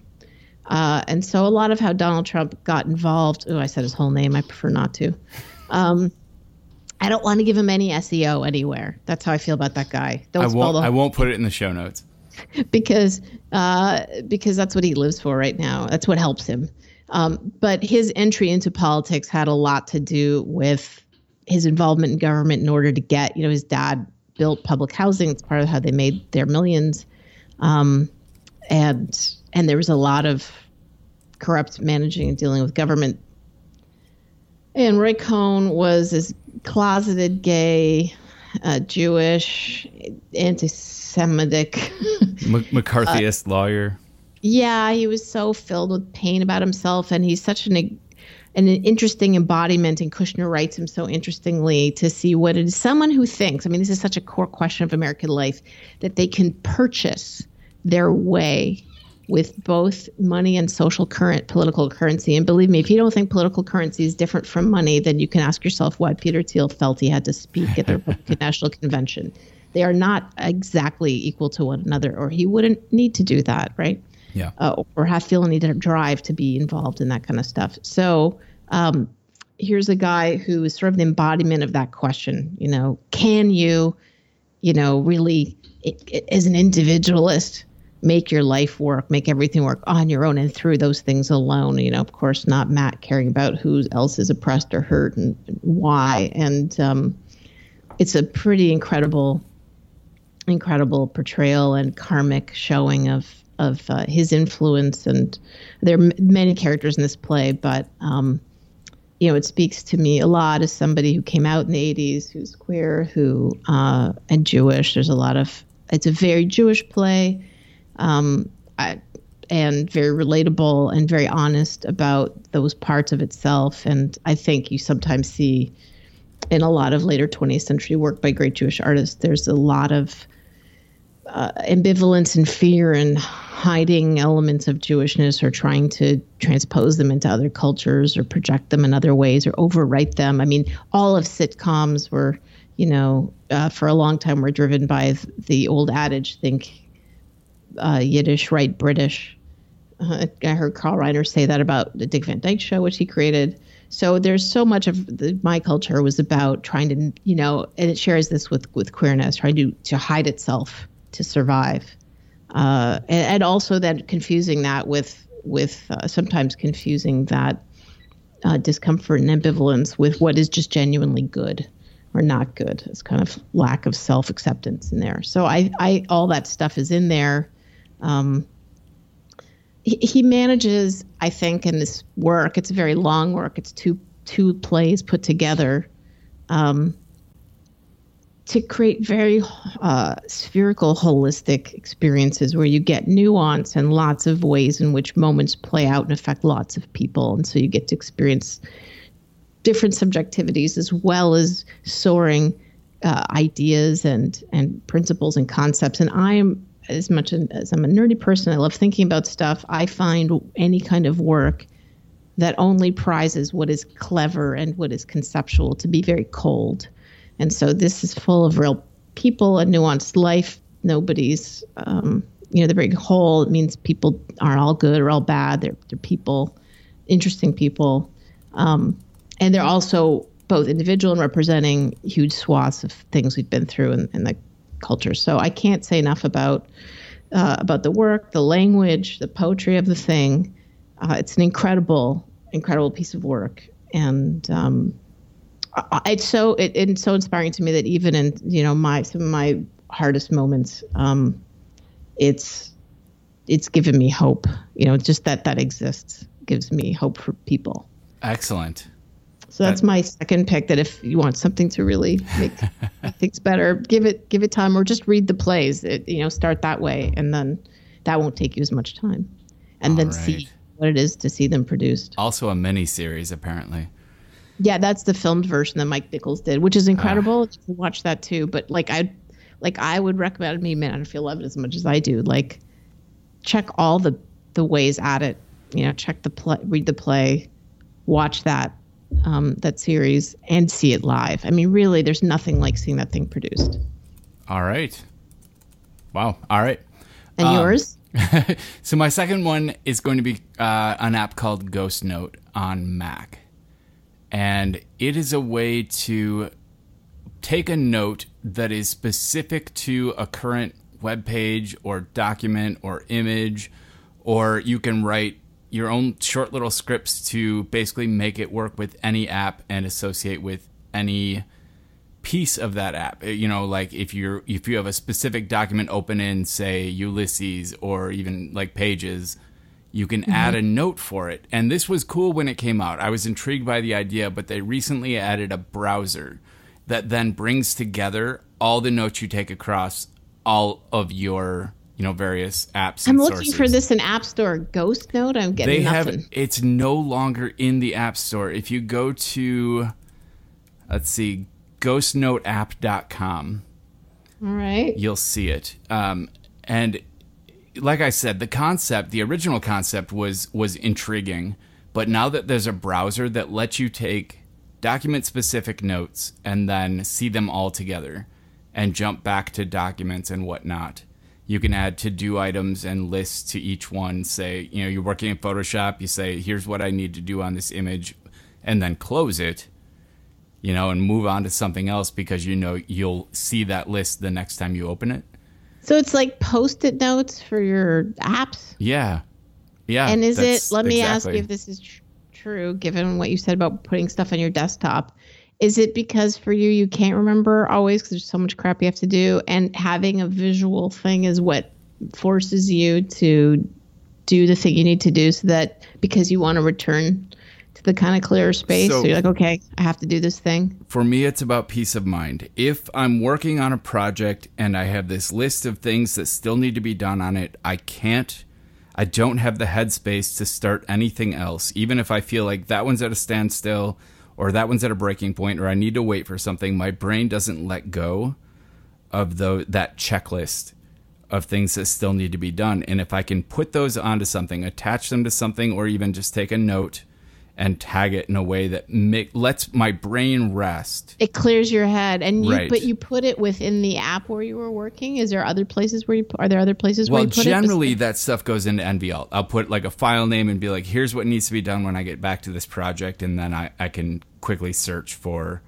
and then like OmniFocus will have it as a to-do item. I can link that to a note or include a note in OmniFocus. That kind of stuff works. This is just, and it's not something, Ghost Note is not a huge part of my workflow yet, but the document browser or the note browser that they've included has made it potentially something that I want to start incorporating more. I don't even understand what a note browser is. Well, okay, so you take a note on an image in preview, and then you take a note on a website that you're visiting. The browser then pops up and it shows you all of those notes from across the system instead of you having to go back to that web page to see the notes that you took on it. So it's a way of you leaving to-do lists around the house if your house was your computer. But then being able to easily access them all at once. But then all at once going, what are all these? I left all these notes everywhere. What did I leave? Right. And as a bunch of notes scattered around the house, it was useless to me. An intriguing idea, but relatively useless. But now because with the you browser, would forget unless you were in front of the exactly. thing. It's there because it's all about what's in front of you. Yeah, I'm definitely ruled by what is in front of me visually. There's no question. And for better and for worse. Yeah, me too. I think that's human, isn't it? I don't know if everybody's process works the same. I really don't. I mean, I can't speak for other people.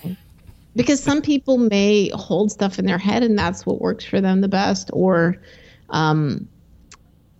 ignore more easily what they see. Like, it's one reason why, I once had somebody tell me I was a visual spatial thinker, and that some people are, I guess, linear or other kinds. I don't know if these things are true. There's some website, visual.spatial, whatever. And they were like, here's 10 things. Like, did you know the answer in math without knowing how you got there? Which when I was a kid was an issue for me when I still did math or knew stuff about math.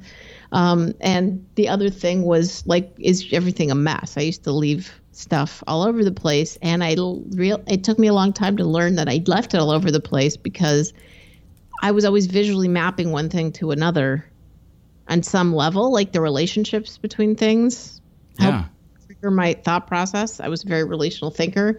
And when she made this connection for me, I thought a lot of the people I met when I worked on the web early seemed to naturally think that way. And that's why we seemed like the web made sense to us. And there were the other people like, well, internet, that seems dumb. And, you just like, I was not a computer person before that, but that made everything work for me. And I've since learned other ways to have very organized, relatively minimalist environment that I live in. But I had to learn to give everything whatever, and to put something, if I had to remember it, like at my stairs or where my keys are, or, like there, so that I would do it. Because for me, you're saying you can't let go of the thing you're thinking of. Part of what's hard for me is if it's not with me, I can bury it and not, even if it's a thing I most deeply wish I was working on, it will help me not get to it if it's not right there. That is the reason I use all of the apps I do, because I have the exact same issue. I get that. And it's also why I can take notes in mind maps way easier than in a list, because that's the way I see things. Like, I learned to do both. Like, I went through law school, so I've certainly learned how to be like 1A, B, C. Like, that's literally how you write legal things. So I can do it, but it took me a long time to realize, oh my God, it was like I tortured who I am and forced myself into this other process. I'm very interested. So when I'm also working interactively in shows and trying to build these ways of doing things in social space, I'm tracking and interested in what's happening between people and how you change kind of an energy or a feeling. And that for me is so much about the relationships between people and getting to know them and having more of the energy of who that person is be publicly there. And so I can know that we can actually connect, because if I don't really know you and if I don't help create a space where you could be yourself, you're going to stay much less known to me and vice versa.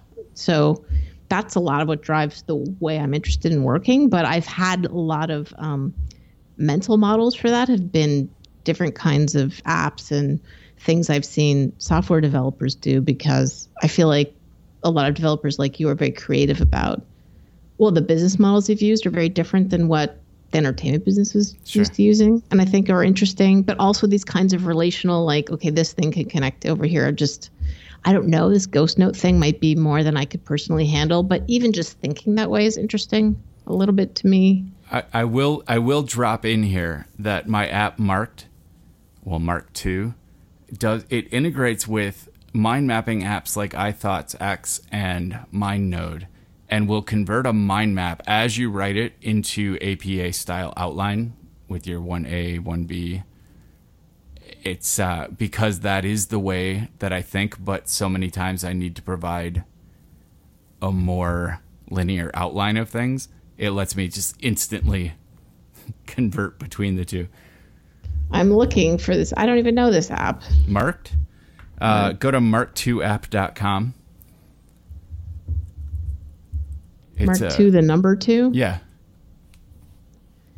Yeah. So is that because for you it's been tough to go back and forth, or this let you cheat more quickly kind of? It's cheating, because if I'm faced with having to write things in an outline originally, I can't elaborate on things. My brain doesn't move from in a sequence from one topic to the next. I need to be able to pop topics in, move them around quickly, and then just elaborate on things in real time. I just hit tab, type the next idea, and if it's under the wrong section, I can just drag it to the appropriate section. And which is part of why I've started creating shows the way I've added another cheat to it, which is that I have someone to talk to, right? If I work with an audience. Yes. Yeah. So one, you get some of the benefit you get in stand-up, which is stuff works or it doesn't work, and there's no faking it. That's kind of like, right, you posting your app, and like other people are using, you can see as they use it how it works, right?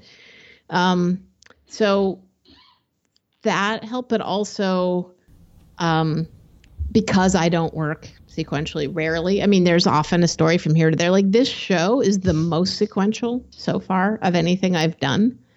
It is so not natural for me to do that. But it lets me. It means I record ridiculous amounts and have to just transcribe ridiculous amounts, which I don't always love. But and maybe there's some magical way eventually, if I talk to you enough about apps, I'm going to find a way to some way around it. But it does let me figure out what moment the things work in, and then I can, more intuitively, plus with the experience with the audiences, see like, okay, this helps get this to here. And also because I'm looking for space for other people, which is not how you write traditional scripts. Right. Quite in the same way. I mean, you are in the sense that all theater, and that's why I'm urging people with Angels in America. I don't know how much these things are going to refer to one another, or how often people are like, here's why your apps are like these plays. Because you need, the audience is always, there's room for audience in readers and novels and plays in particular. You have to bring, or a film, some of, you're making the connections. For people who make work, if you were going to really experience so-called art that made every connection, it would be brutal. It would just be like the most expository, boring, characters just saying, well, I'm going to go do this because here's why I like it and here's why I don't like it. And that guy's terrible. Let's go kill him. And you just be like, this is hell. So inherently the audience is in that sense and everything. And the stuff I'm making these shows, they're talking and I don't know what they're going to say and they're going to do certain things. So I need room. And if I'm too linear, well, I probably can't be. But I do have to interact with people who are really linear. And when I teach workshops for how to do public speaking and how to help run meetings and the kinds of stuff that I do, when I teach sort of my approach to people, when I'm dealing with really linear people, there's a tremendous amount of anxiety to approach things the way you're describing, because that's their containers, that everything has to go 1, 2, 3, 4. If it doesn't, they're like, who knows where anything is. So you have to address that. At least I've found ways to do it in what I'm doing. But I don't know how often. I mean, I guess you don't need to, because you can just target people who have, I guess, mental processes like you, like me, who are like, oh, thank God, now I can move stuff around. Yeah, it turns out we're not alone, given that's my primary source of income now. Yeah, I guess not. And how explicit is it when you hear from people that this is why they're wanting to work that way? A lot of people don't realize why their current system isn't working, but they are. My customers and my clients with consulting are almost always people who are constantly looking to solve a problem, but without knowing for sure. They'll say, I don't know why this isn't working. I need alternatives. And so that's what my kind of career has been dedicated to. Because that's a question I face all the time. The people that I help with, like public speaking, most of this, I'd say almost every so-called solution or book out there, and most of the people who do training do it completely differently than the way I approach it. Maybe I'm like the Brent Terpstra of public speaking. I don't know. Mine's much more emotionally focused, but it's because I find that's the center of the problem for most people. Like people, if they self-identify issues in public speaking, they'll want it. The things they'll tell you that they're having a hard time with, and the things you can see them having a hard time with when you do it with them, are really different than most of what they'll go buy or what they think appeals to them as a good idea to quote unquote fix it, right? Yeah. So anything with slides, and then apps. People build apps and all kinds of stuff for this. Like, I need to organize my slides better. I want to learn how story structure works. I want to analyze that. It's not going to help them. In fact, it's going to make them worse. So people who are analytic, who think I'm going to do this analytic thing and it's going to make me a better speaker, it's going to make you a worse speaker. Because the fundamental issue with being in a room with people is stuff I was talking to you about in terms of how I put work together, right? Yeah. It's like that I start when I work with people. Can you stand in front of a room with other people? That is so difficult for so many people to do. And the reason it's difficult is emotional, not information. Information problems are the least of most people's problems in public speaking. But they like to identify that as the problem because they're comfortable, because if they talk about information, it emotionally calms them, but they don't think they have any emotional element to themselves as a person. They only identify intellectual stuff. And we all are. We all have both. So it's kind of interesting to me in that sense, just to hear you talk about, here's how someone comes to you and says, okay, I can't find where my stuff is. So now I understand. That's a very roundabout way of saying, I guess I understand why you're saying now that this thing Ghost Note has a browser, I could think about using it. Have you used it? I have been using it for a few days now, since I realized they had added the browser, which we'll call like a central repository. But yeah, that was how's it affecting you now that you do it? Oh, for the first few days, I used something. It takes a conscious effort to begin to incorporate it into my habits. So at this point, I can't say that it is beneficial or a negative yet. I can just say that it's intriguing enough that I'm willing to really attempt to incorporate it. Okay. So what's your third pick? I'm going to tell you three things that have nothing to do with each other. Four, but they're so great. I'm still going to tell them to you. Okay. And I'm going to find a way to make them connect because that's what I do. Okay. The main thing I want you to know about is a podcast called Ron and Beverly. I'm going to guess not a lot of your listeners know, but if you do, sorry, that's great that you know them. It's incredibly funny. It's the most consistently funny podcast I've found of all podcasts, including much more well-funded television shows that are on podcasts that I've listened to comedically. And it's two performers, Jamie Denbo and Jessica Chafin, trained at UCB. I think Chafin is now in a television show Matt LeBlanc's in that just launched this week. That just premiered. Look, I've changed my language. It's how long I've been in our tech people. I just changed premiered to launched. And I met them. I mean, I know about them because I did a show many years ago that Jill Soloway was curating that I did a little performance in, and she was interested in my interactive stuff. It's a more feminine, I think, model of performance. And they were in it, and they play these sort of middle-aged Jewish ladies who, in the conceit of these characters, wrote a book called You'll Do a Little Better Next Time. They do relationship advice. And if you're Jewish or you know someone Jewish, even if a lot of their listeners aren't, but these characters are so on point that it's very easy to imagine they're real for quite some time. And these are characters they've done for over a decade, I think. So they've got incredible depth and backstory. It's like they got a whole world that they live in.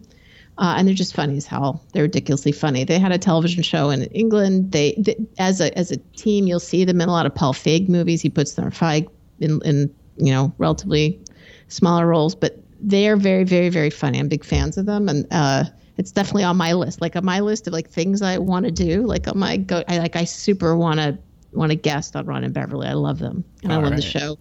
And if you just need a consistently funny thing to listen to, they're awesome. I don't know how I'm going to relate to these other things, but I think they're fun to share. is if you live in San Francisco or you're visiting, this is just like a very quick trick. Here's how I relate it, because it's like, here's the Jewish connection.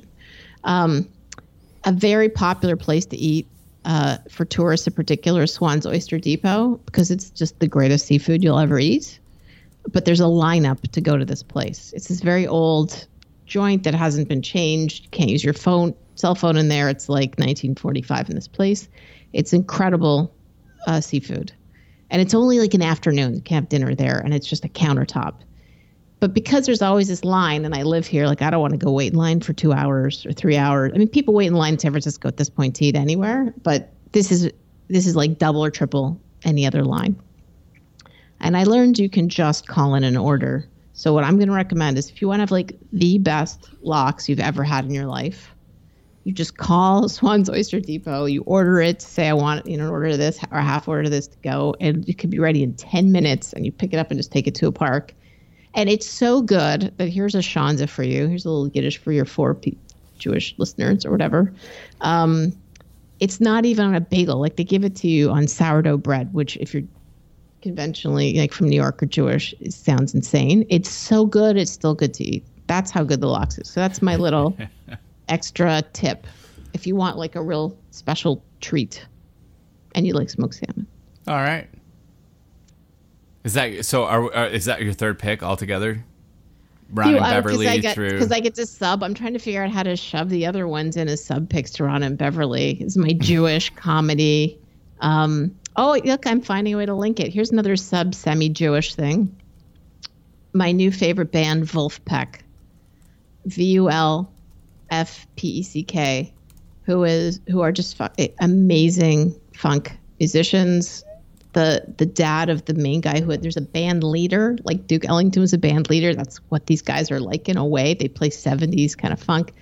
They're a rhythm section that plays there. Their new album that I backed to Kickstarter, like many other people, called The Beautiful Game is out. Just watch their stuff on YouTube. And also, I would say that Jack Stratton, who I would love to meet, also on my bucket list now, is doing things that I'm trying to do, but he's doing a much better job than I am, which is he's learning ideas from software development in terms of looking at how to promote and build a band as platform a little bit and in different ways to get known. Like the first thing they did that got them notoriety was they put out an album on Spotify called Sleepify. You might have heard about this. It was just silent. It was all silent, and they asked their fans to stream it, and they just made money. People streaming while they slept. Very John Cage. That was it was just like a hack to make money. Yeah. It wasn't even like, don't listen to it. Just, this is how the system works. So help us out. But they're incredible musicians. They released a plugin for audio recording that helps mimic their percussion sound, and a font. Like this is a band that went and built a font and sells a font now. So, which is funny because their webpage is it's in a pre-block. It's pure like ASCII text, right? And, yeah, and with links in it. But like the header of the site is Wolfpack official site, but written in format of ASCII tab, like guitar tab. This is funny. This is definitely funny. No, and the tone of their stuff is like that. And God, I wish I could help build another website. Oh, I can't remember the name of it. That's for drumming that like shows you and breaks down. If you search around hard enough, I have complete nerd faith in everybody else listening. They can figure this out, because I'm sorry, I can't remember the name of the site that Jack Stratton built with somebody else who did a beautiful job building this site that just sort of shows you certain drum breaks from Bernard Purdie. Like, here's 25 drummers to listen to and the things you should study, and does a visualization of these drum breaks and stuff to listen to. So he's nerdy in the most interesting way. His dad was in a klezmer band. This is my Jewish connection. The band's sort of half Jewish. And in fact, the new album opens with this doina, very klezmer clarinet piece, even though nothing else in the album sounds like that. But he's very Yiddish in a certain way. He does sort of comedic characters, drummer in with all of this stuff if you go through their YouTube stuff. So I love both their very indie software influenced way of putting the band out there and organizing it, and how he's dealing with things financially. And I'm always, as an independent artist, interested in how is someone else making work independently, making a living? It's part of how I got to know your stuff. I mean, I found NV Alt, but I became really interested, Brett, in the fact that you were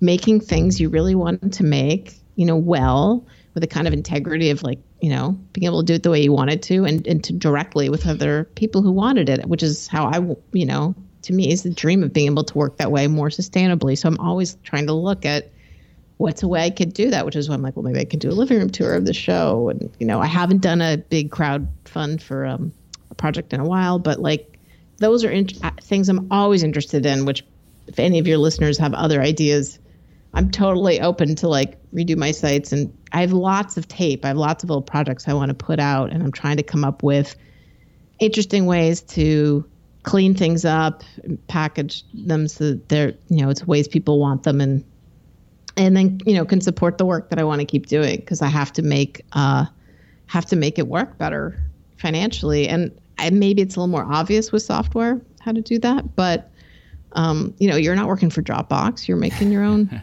stuff, right? And you're not making it hoping they'll buy you. I don't get that impression looking at what you build. That's your goal. No, it maybe should be, but it's not. So I'm always interested in seeing how people do that. And so not only is Wolfpack just beyond incredible funk band that makes me super happy to listen to every time I listen, like that's another up there with Angels, like it makes me feel good about the world. But I think it's interesting how they're going at trying to make it work. So yeah, those are also things. I could talk about that all day. I mean, maybe you've come across other ideas from other. Do you get ideas from artists and musicians about ways to sell and put your work out there, or do you tend to get more of those ideas from just how you see other software developers do it? Oh, I'm absolutely fascinated by the way the music industry has changed. And as artists begin to the ability to self-publish, the ability to be independent and bypass the RIAA and the whole studio and label thing has been fascinating, and not just within the music industry, to see how that applies to everything else. So yeah, those business models are amazing. That was sort of the hope when I started working at Apple early on the first music team there. Like that was the dream, was, hey, we're going to have this direct relationship. So I don't know. I don't, maybe it's worked well for a lot of other people, but it's certainly part of what I love about Wolfpack. And I don't think I would be shocked if they ever didn't sell their own stuff. This is why I love Fugazi. Yeah, I think it's really cool how they work, and how they split stuff. I don't know how to connect Propane Jane to any of this, other than to say Jews generally vote Democratic if I'm trying to shove a theme into all these connections. But for what's left of this political season, the single most helpful piece of media I've had is following a woman who calls herself Propane Jane, and her handle is at DOCROCKTEX26, at DocRockTex26. She's a psychiatrist in Texas, very involved in politics, African-American woman who's the most insightful political observer I read or see or watch, and has all kinds of, as you'd say, receipts. She's not just kind of going off. She'll refer to data and research about like, here's exactly why. But also it's a great perspective we don't, hear enough of. And also why I did not worry for 1 minute that Donald would win during selection. I would like to point out that I am actually friends with the guy who owns just Doc Rock. No, that's funny. I'm friends with Doc Rock Zero. That's interesting. She started writing pieces on Daily Kos. So I guess, I mean, she doesn't write there every day, but if you want to read longer pieces, but her Storifys, if you want to just go see like some really interesting takes on stuff about the culture and where we're at and why things have played out, how they're playing out, super interesting stuff there. Really worth reading. I mean, some of the stuff I learned the most out of the whole political seasons from her, including basically that black women are pretty much the reason Hillary Clinton's going to be president. All right. So I'm gonna jump to my third pick now. I think you've had eight picks. So that's, I'm sorry. No, that's a record. You should be honored. It's a record? Proud. I'm an enthusiastic lover of things, people, and art. That's what I love. That's why I do this whole section. Is the things people pick are as telling about them as all of, like when they're writing their resume, they don't generally get to include these things that define their personality in ways they don't even realize. So anyway, along that line, I got a galley copy of The Fireman by Joe Hill. It's Stephen King's son, and I had a copy well in advance of the release of this book, and I never read it. And I just finally got to it after finishing the last William Gibson novel, started it, and I am only 100 pages in right now. But I can say, and it's 800 pages long, so I can say, even after 100 pages, that when you say, I think you referred to Ron and Beverly as real people and nuanced life, this book has so quickly hooked me on several main characters and killed a few of them off already. It's like the season premiere of Walking Dead. But the way that he develops characters has been astounding to me. Even if I didn't care at all about the story, I am fascinated enough by his character development to finish this book now. Okay. So that's what I have to say about The Fireman. I'll probably review it again after I actually finish all 800 pages.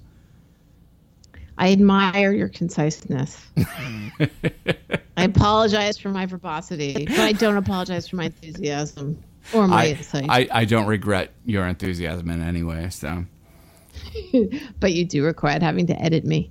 A couple edits. Come on.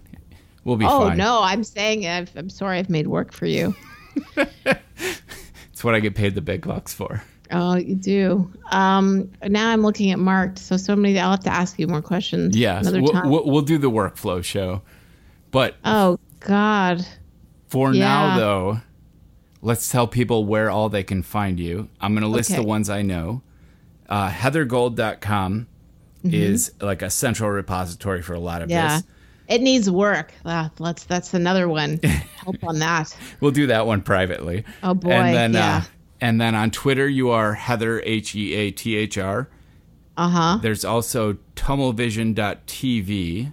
It's a podcast I did for a long time with Kevin Marks and Deb Schultz, which I think might be useful to people if you're looking for it's about living in a networked world and connecting people across networks in lots of areas and a lot of really good interviews. So I would say check them out as resources, especially if you have issues with product management around lots of groups or lessons around community that are difficult, social environments, digital or otherwise. There's some really interesting people we talk to. All right. And then the show, Everything is Subject to Change. You can find info at heathergold.com/EISTC. And if you want to host a workshop in development, like 10 or more people at your house, or when I tour the show, just email me through the site. I would love to do that. Or if you want to have me come and do training, well, you can get, maybe, I don't know if you have I have a lot of URLs. You do.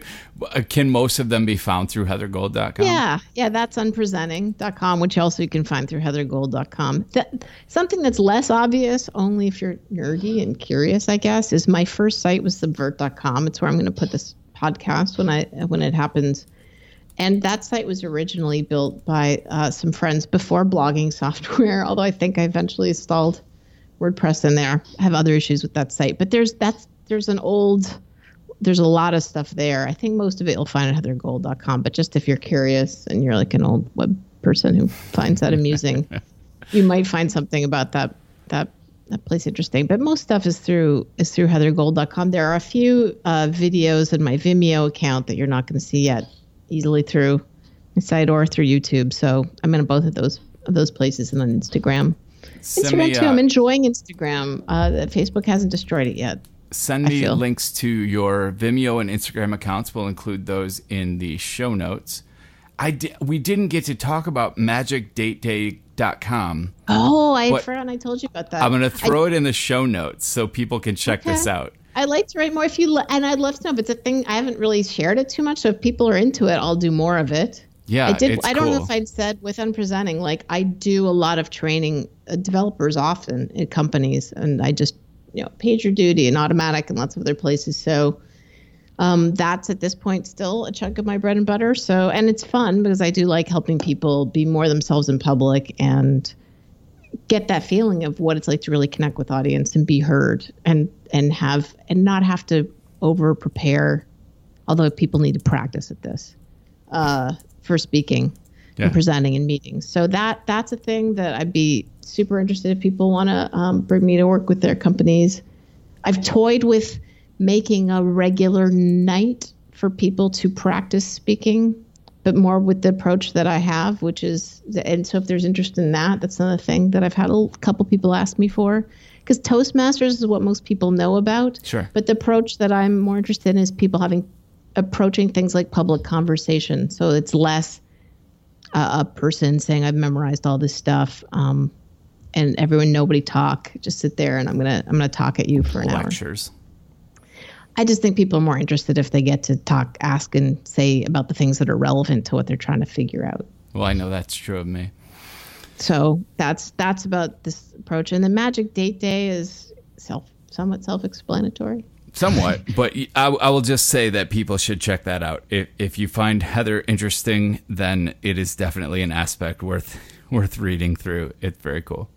Yeah, it's a lot of fun. I just had I just referred back to it the other day because I just had a meeting with someone at Port Costa, a guy I might do some work with. We motorcycled out there. It's a great motorcycle trip in the Bay Area. I recommend highly if you ride a bike.